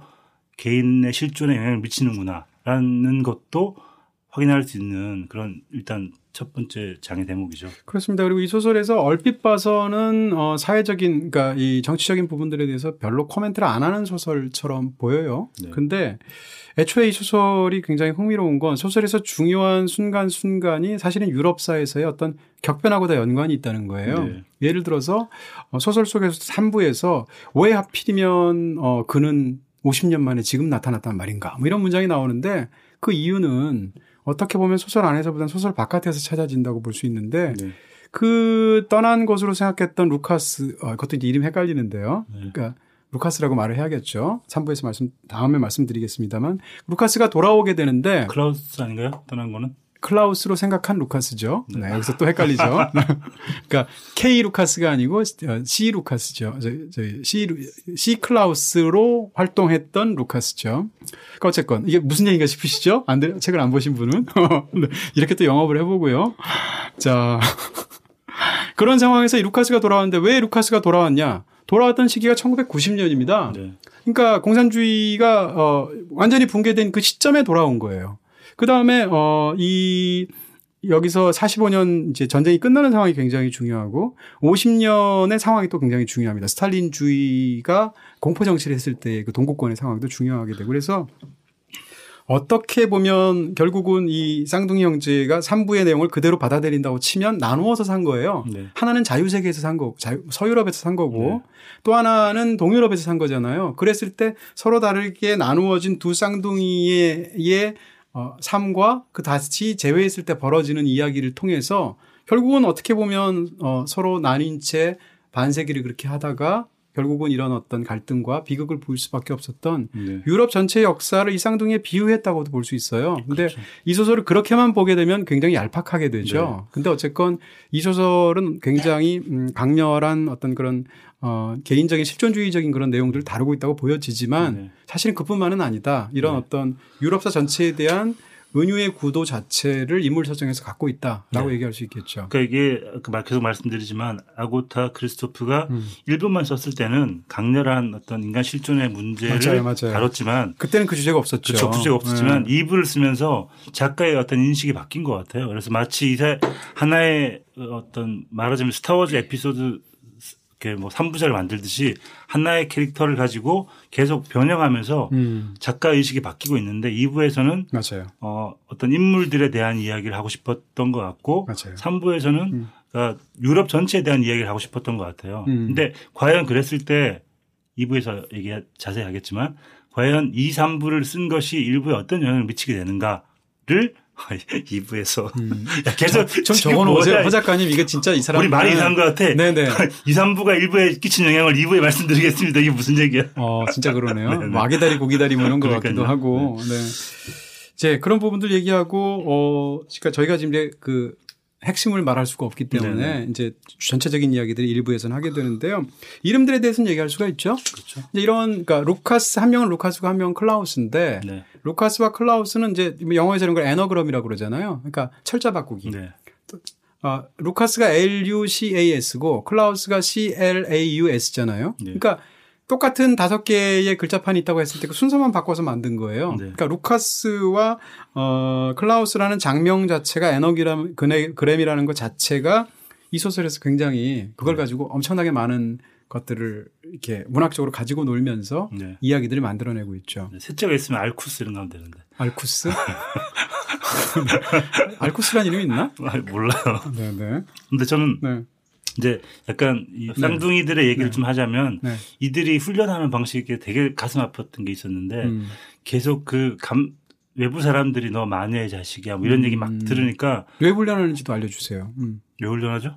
아니, 먼저 그 얘기 하세요. 제가 설명할게요. 네네. 네. 그 얘기부터 해주시면 좋을 것 같아요. 네. 설명하는 이유는, 그러니까 그게 어떻게 보면 이 소설에서 일부에서 이 아이들의 위약적인 행동들은 사실은 그 아이들이 자신들이 겪을 수밖에 없는 그런 고통에 스스로를 적응시키기 위한 네. 그런 과정이기 때문에 그 위약이 굉장히 슬퍼 보이는 거잖아요. 네. 이 악마의 자식들이라고 불릴 정도로 정말 세상에 무서운 게 없는 아이들처럼 보이는데 그것은 이 아이들이 스스로를 지켜야 하기 때문에 그렇게 된 건데 네. 하도 주변에서 많이 얻어맞으니까 맷집을 키우려고 서로가 서로를 때립니다. 네. 그렇기도 하고 하도 주변에서 욕을 먹으니까 자기 둘이 있을 때 서로 막 욕을 합니다. 그 이유는 욕에 익숙해지기 위해서. 더 슬픈 것은 사랑이 굶주려 있기 때문에 그 얘기 이제 하려고 그랬던 거예요. 여기서 받아주세요. 네. 이제 그런 얘기들로 그 나쁜 이야기들로 이런 말들을 견뎌야 해 하고 계속 훈련을 하다가 그러면 그러지 말고 우리가 다른 말을 떠올려보자. 엄마가 우리한테 했던 말, 이 귀여운 것들, 이 예쁜 것들, 사랑스러운 것들. 이런 말들을 떠올리면서 이걸 참아보자. 이 말들을 잊을 수 있으면 우리는 모든 고통을 견뎌낼 수 있다라고 얘기하는 그 대목이 저는 그게 어떤 삶의 중요한 비밀 같은 삶을 체념하면서 버텨내는 어떤 그런 중요한 비밀 같은 게 아닌가라는 생각이 들면서 이 어린 아이들이 일단 나중에 밝혀지지만 9살쯤이겠죠. 이런 아이들이 그런 이유까지 동원해 가면서 버텨야 하는구나. 라는 참상 같은 걸 볼 수 있는 거죠. 그렇습니다. 그런 것을 어떤 슬픔이나 무슨 다른 어떤 그 우리가 알고 있는 감정적으로 풍부한 쓰기 굉장히 좋은 뭐 쓸쓸하다라든지 이런 거. 근데 아무리 쓸쓸한 영화도 맨 마지막에 주인공이 죽으면서 쓸쓸하구나. 이러고 죽으면 영화 갑자기 그런 영화 많아요. 네. 많은데 그렇게 되는 거거든요. 근데 이 소설은 그런 말을 하나도 안 쓰면서 그런 기운을 만들어낸다는 게 훌륭하고 그 사랑이라는 말을 서로가 형제가 서로에게 막 달콤한 말을 네. 함으로써 그 말의 의미를 죽여버려서 그렇죠. 결국은 사랑받지 못하는 스스로의 처지를 견뎌낼 수 있게 만드는 거잖아요. 네. 근데 흥미로운 건 저는 그것 자체가 문학적인 작법처럼 보인다는 거예요. 네. 그러니까 이 소설에서는 그런 감정적인 말들이라는 것이 예를 들면 일반적인 소설에서처럼 많이 써버리게 되면 그 말의 의미가 스스로 줄어든다는 것을 경계하는 문학적인 작법의 태도를 사실은 보여주고 있는 것처럼도 보인다는 네. 거죠. 거기에 대해서 또 몇 개 중요한 언술들이 나오죠. 이 두 쌍둥이들이 장문을 하면서 서로 네. 두 사람이 장문을 하면서 서로의 장문을 평가해 주는 기준이 무엇인가?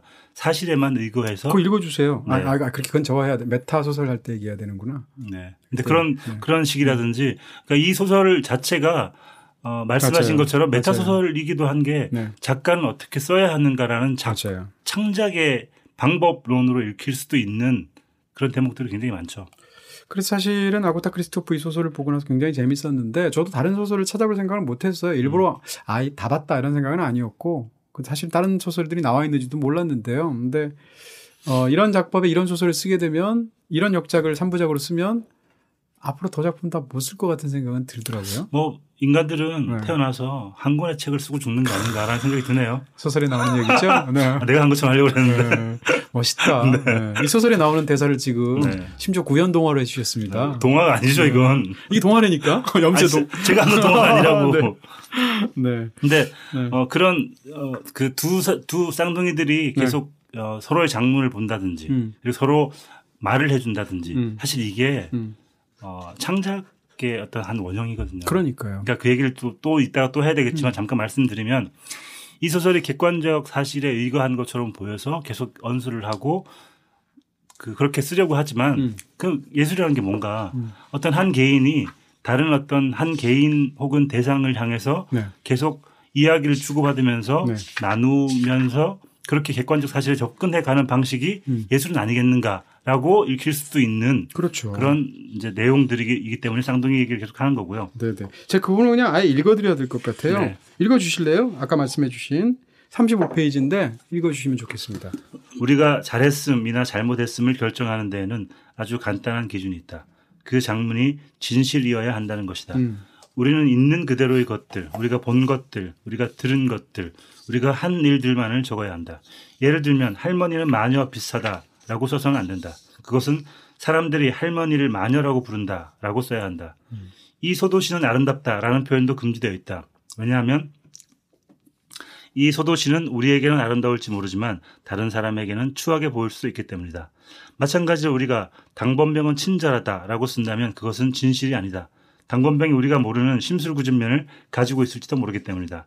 따라서 우리는 이렇게만 써야 한다. 당번병은 우리에게 모포를 가져다 주었다. 네, 맨 마지막만 읽으면 돼요. 제가 읽어드릴게요. 맨 마지막 줄만. 우리는 또한 호두를 많이 먹는다라고 쓰지 호두를 좋아한다라고 쓰지는 않는다. 왜냐하면 좋아한다는 단어는 뜻이 모호하기 때문이다. 거기에는 정확성과 객관성이 부족하다. 호두를 좋아한다와 엄마를 좋아한다는 같은 의미일 수가 없다. 첫 번째 문장은 입안에서의 쾌감을 말하지만 두 번째 문장은 감정을 나타낸다.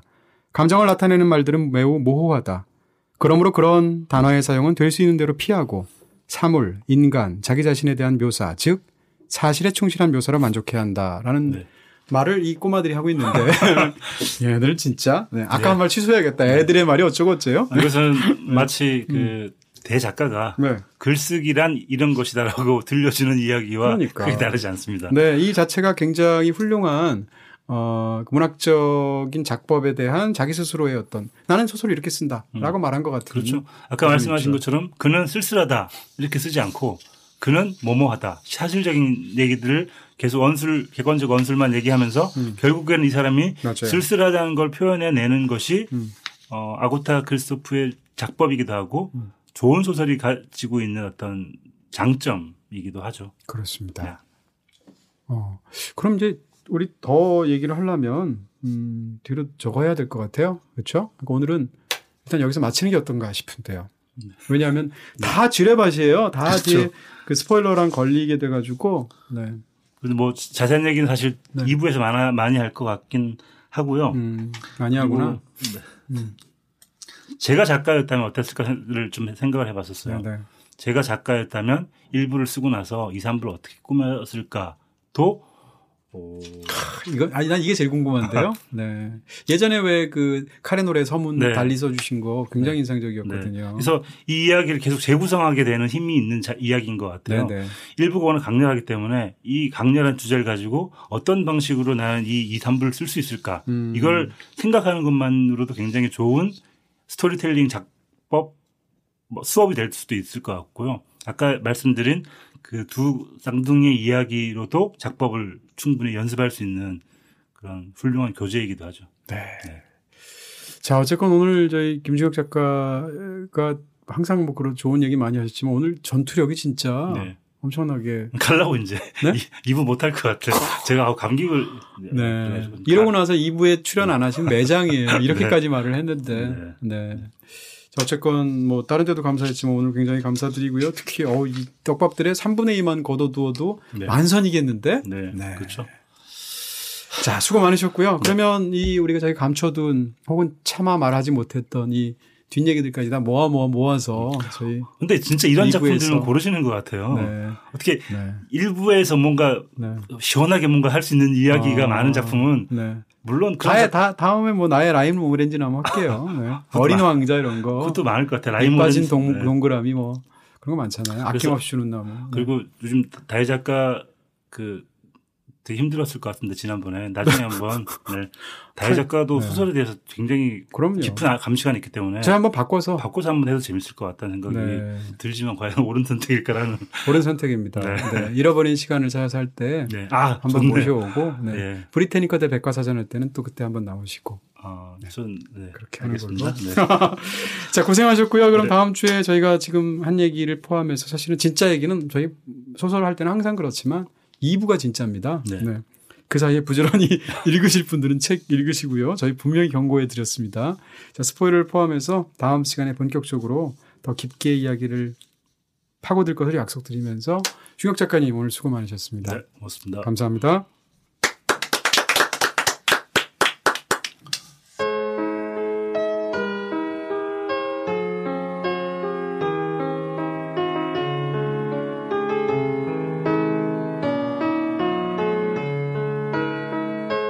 한 권의 책이 나오기까지 에디터 통신.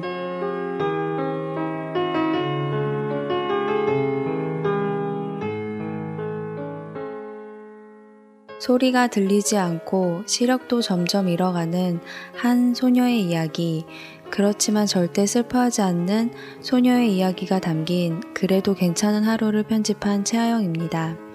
이 책의 저자는 어릴 때 열병을 앓아 청력을 잃었습니다. 그래서 사람들과 그림을 그려서 소통을 합니다. 소리를 듣지 못하는 자신 대신에 아름다운 소리를 들으라고 그녀는 기가 큰 토끼, 베니를 그려 그 토끼와 함께 사람들과 이야기를 하고 관계를 맺습니다. 그런데 얼마 전 그녀는 시력까지 점점 사라지는 병을 진단받았습니다. 헬렌 켈러와 같이 귀도 들리지 않고 점점 보이지도 않게 되는 것이지요. 그런데도 그녀는 항상 웃고 있습니다. 소리도 안 들리고 이제 곧 안 보이게 될 텐데도 그녀는 슬퍼하지도 않습니다. 왜냐하면 그녀는 오늘은 자신이 좋아하는 그림을 그릴 수 있고 완전히 안 보이게 된다고 해도 다른 감각에 의지해 그림을 그리고 사람들과 소통할 수 있다는 희망이 있거든요. 그리고 아직 자신에게는 향기를 맡을 수 있는 감각, 따뜻함을 느낄 수 있는 손이 남아있으니 얼마나 행복하냐고 그녀는 말합니다. 그녀는 사람들이 생각하는 것과는 다른 차원의 행복을 늘 생각합니다. 아직 볼 수 있는 하루가 너무너무 소중하다고 그녀는 말합니다. 그래서 그녀는 아직 눈이 보이는 오늘을 최선을 다해서 살아야겠다고 생각합니다. 오늘 아침에 눈을 떴을 때 보인다는 것이 그녀에게는 선물 같다고 합니다. 예전에는 보인다는 것이 그저 당연한 일이었지만 이제 그녀에게는 눈이 보이는 오늘이 어쩌면 마지막 날이 될지도 모르니까요. 그래서 그녀는 그 언제가 될지 모르는 마지막 날을 위해서 25가지의 버킷리스트를 작성했습니다. 남들이 볼 때는 너무 평범한 버킷리스트지만 그녀에게는 아직 눈이 보여서 혼자서 할 수 있는 소중한 버킷리스트입니다. 엄마에게 미역국 끓여드리기, 파리 오르세 미술관에 가보기, 혼자서 마라톤 해보기, 헤어진 친구 찾기, 헬렌 켈러의 소원을 대신 들어주기, 자신의 목소리 녹음하기. 남들에게 도움받지 않고 아직 혼자서 할 수 있을 때 뭐든지 그녀는 이루어 보려고 합니다. 그래서 그녀는 이번 책 작업을 하면서 그 버킷리스트를 하나하나 이루어가며 그림을 그리고 글을 썼습니다. 이렇게 시력을 잃어가면서도 열심히 그림을 그리고 최선을 다하는 이유를 그녀는 이렇게 말합니다. 자신이 포기하지 않고 절망하지 않는 모습만으로도 사람들에게 조금이라도 희망을 줄 수 있지 않겠느냐고요. 그저 열심히만 살아가는 모습만으로도 희망을 줄 수 있다는 건 너무나 큰 축복이라고 말이죠. 저는 그녀와 이 책을 만들면서 그녀에게 예쁜 미소를 배웠습니다. 그리고 그 어떤 힘든 세상도 참 아름다워 보였습니다. 아무리 힘들어도 절망하고 후회하며 살아가는 것보다 오늘 하루 이 아름다운 세상을 제 눈에 많이 담아두겠다고 다짐했습니다. 그것이 그녀의 미소에 보답하는 길이라고 생각하거든요. 그래서 저는 이 눈부신 오늘 당신에게 그래도 괜찮은 하루를 선물하고 싶습니다.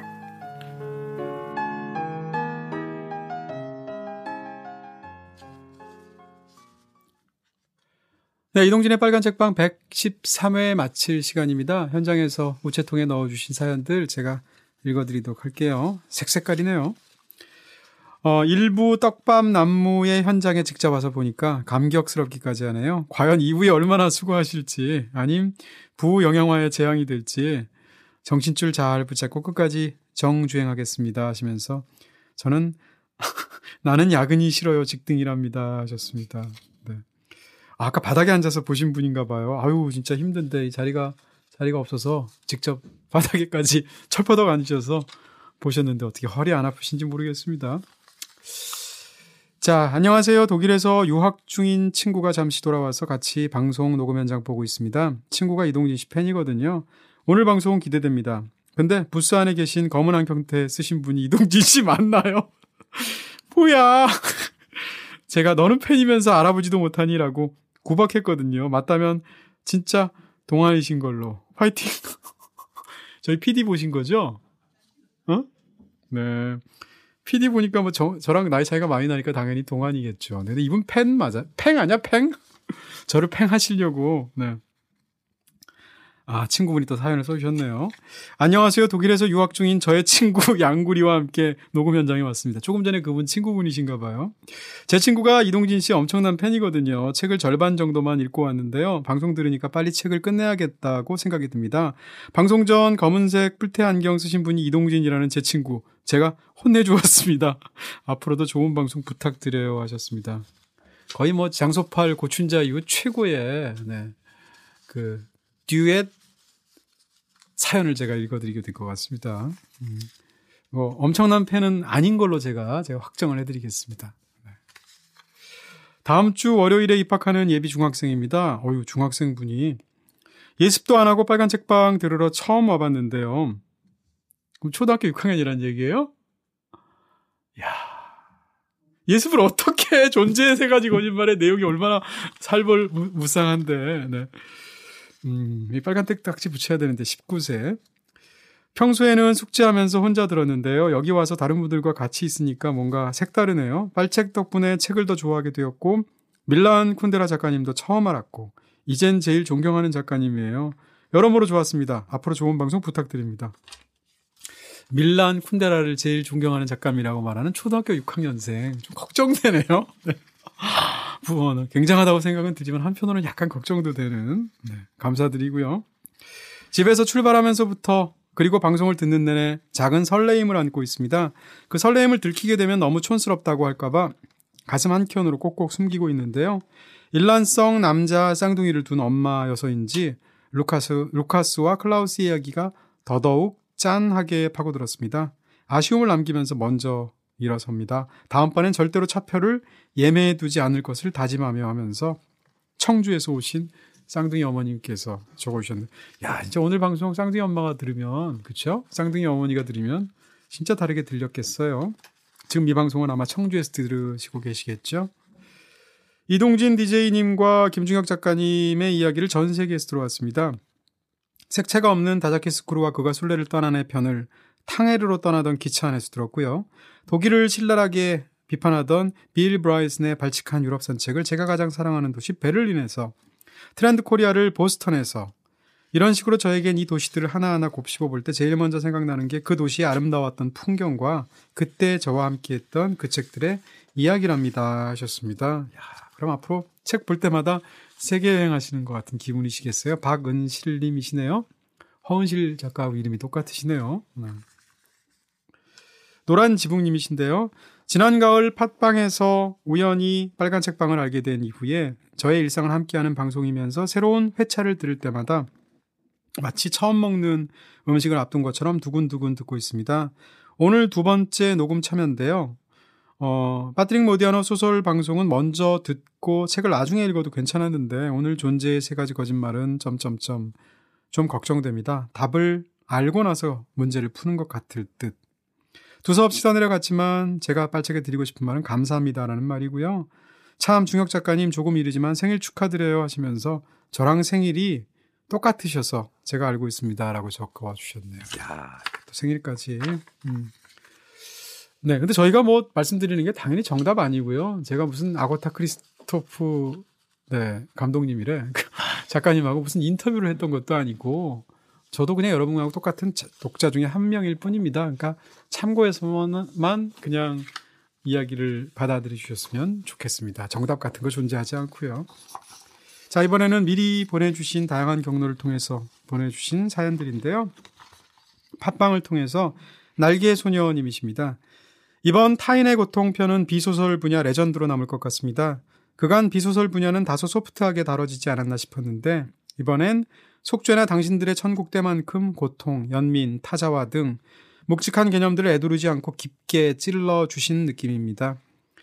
이다혜 기자님이 하신 여기 사람이 있다라는 말처럼 우리가 이렇게 책을 읽는 이유 역시 나 이외의 사람들을 이미지로 소비하지 않고 거기에 사람이 있다는 사실을 깊이 알고자 함이 아닐까요 하시면서 최상의 댓글로 저에게 응답해 주셨습니다. 그렇죠.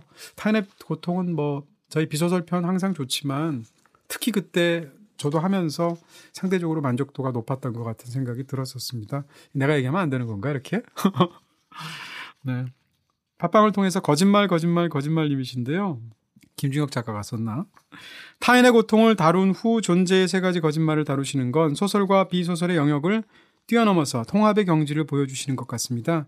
존재의 세 가지 거짓말은 타인의 고통의 문학판인 것 같습니다. 문장이 간결해서 잘 읽히지만 짧은 문장들 사이에서 깊은 아픔을 느낍니다. 최강 감성 허김자님과 최강 분석 적임자님의 콜라보레이션이 또 기대되면서 올해 히트 레전드가 될 것을 감히 점쳐봅니다 하시면서 저는 100원 안 걸렵니다 하셨습니다. 100원 안 거셨으니까 무효입니다. 네. 만족하셨는지 모르겠네요. 근데 진짜로 제 의도를 읽어주셨어요. 그 연장선상에서 얼마나 저희가 방송을 이번 주와 다음 주까지 잘 다룰 수 있을지 걱정이 되네요. 갈피갈피님, 타인의 고통을 읽고 방송을 기다렸습니다. 이건지 저건지 확실하게 말해주지 않고 고민의 물음표만 제게 안기는데 어떤 방향으로 책을 소화해야 하는지 갈피를 잡을 수가 없었습니다. 오른쪽인지 왼쪽인지 꼭 어느 쪽으로 갈려야만 속이 시원해지는 책 읽기를 하는 저로서는 이번 책이 많은 의미에서 제 책 읽기의 전기가 되어줄 것 같습니다 하셨습니다. 정답을 알려주는 책도 있죠. 근데 정답을 알려주는 책의 힘이라는 것은 저는 급속도로 약해진다고 믿는 쪽이고요. 결과적으로 그것이 정답이다라는 것을 알기 위해서라면 책을 읽을 필요가 없지 않을까라는 생각까지 들어요. 그러면 그것은 뭐 표어라든지 혹은 경문이라든지 이런 것으로 우리가 정답을 알면 되는 거고요. 물론 표어나 경문이 정답을 알려줄 수 있다고 생각하지도 않고요. 그런 측면에서 오히려 정말 좋은 책들은 정답을 알려주는 것이 아니고 혼돈을 가져둔다고 생각이 들고요. 오늘 책, 지난번에 다뤘던 타인의 고통 마찬가지가 아닐까 싶습니다. 민교님께서 오사카에 여행 왔는데 24시 카페에 찾아 들어와서 타인의 고통편을 들었습니다. 한국과 달리 도서관처럼 수많은 만화책과 잡지가 꽂힌 복도서가 안으로 개인룸이 있는데 그 비좁은 곳에 밖으로 손만 내놓고 웅크려 잠든 일본 회사원들을 보면서 저 혼자 서성이고 있네요. 그런데 타인의 고통을 듣는 지금 이곳이 우리나라를 무참히 지배했던 가해자의 나라라니까 조금 아이러니하기도 한데요. 무엇보다 저 퍼런 컴퓨터 화면을 켜놓고 웅크리고 잠든 일본 회사원의 모습을 보면서 이상한 연민을 느끼는 제 자신도 인간이란 무엇인지 하면서 장소가 장소다 보니까 또 생각이 깊어지신 것 같다는 생각이 드네요. 트위터를 통해서 티라미스 K님이신데요. 수잔 손택의 타인의 고통을 추천받아서 읽으려고 하다가 이탈리아어라서 언제 다 읽나 하고 방치. 그러던 중 빨책에서 다뤄준다는 희소식에 텔레파시 힘을 믿게 되었다. 빨간 책방 내 마음을 알아줘서 고마워요. 적임자와 신임자의 쪽집기에 과외 같은 방송 하셨습니다. 이탈리아에 계시나 봐요. 그래서 이탈리아어 판을 갖고 계시는 것 같은데 저희가 또 이렇게 번역까지 해드리는 방송이 될 줄은 몰랐네요. 다음엔 더 잘할게요.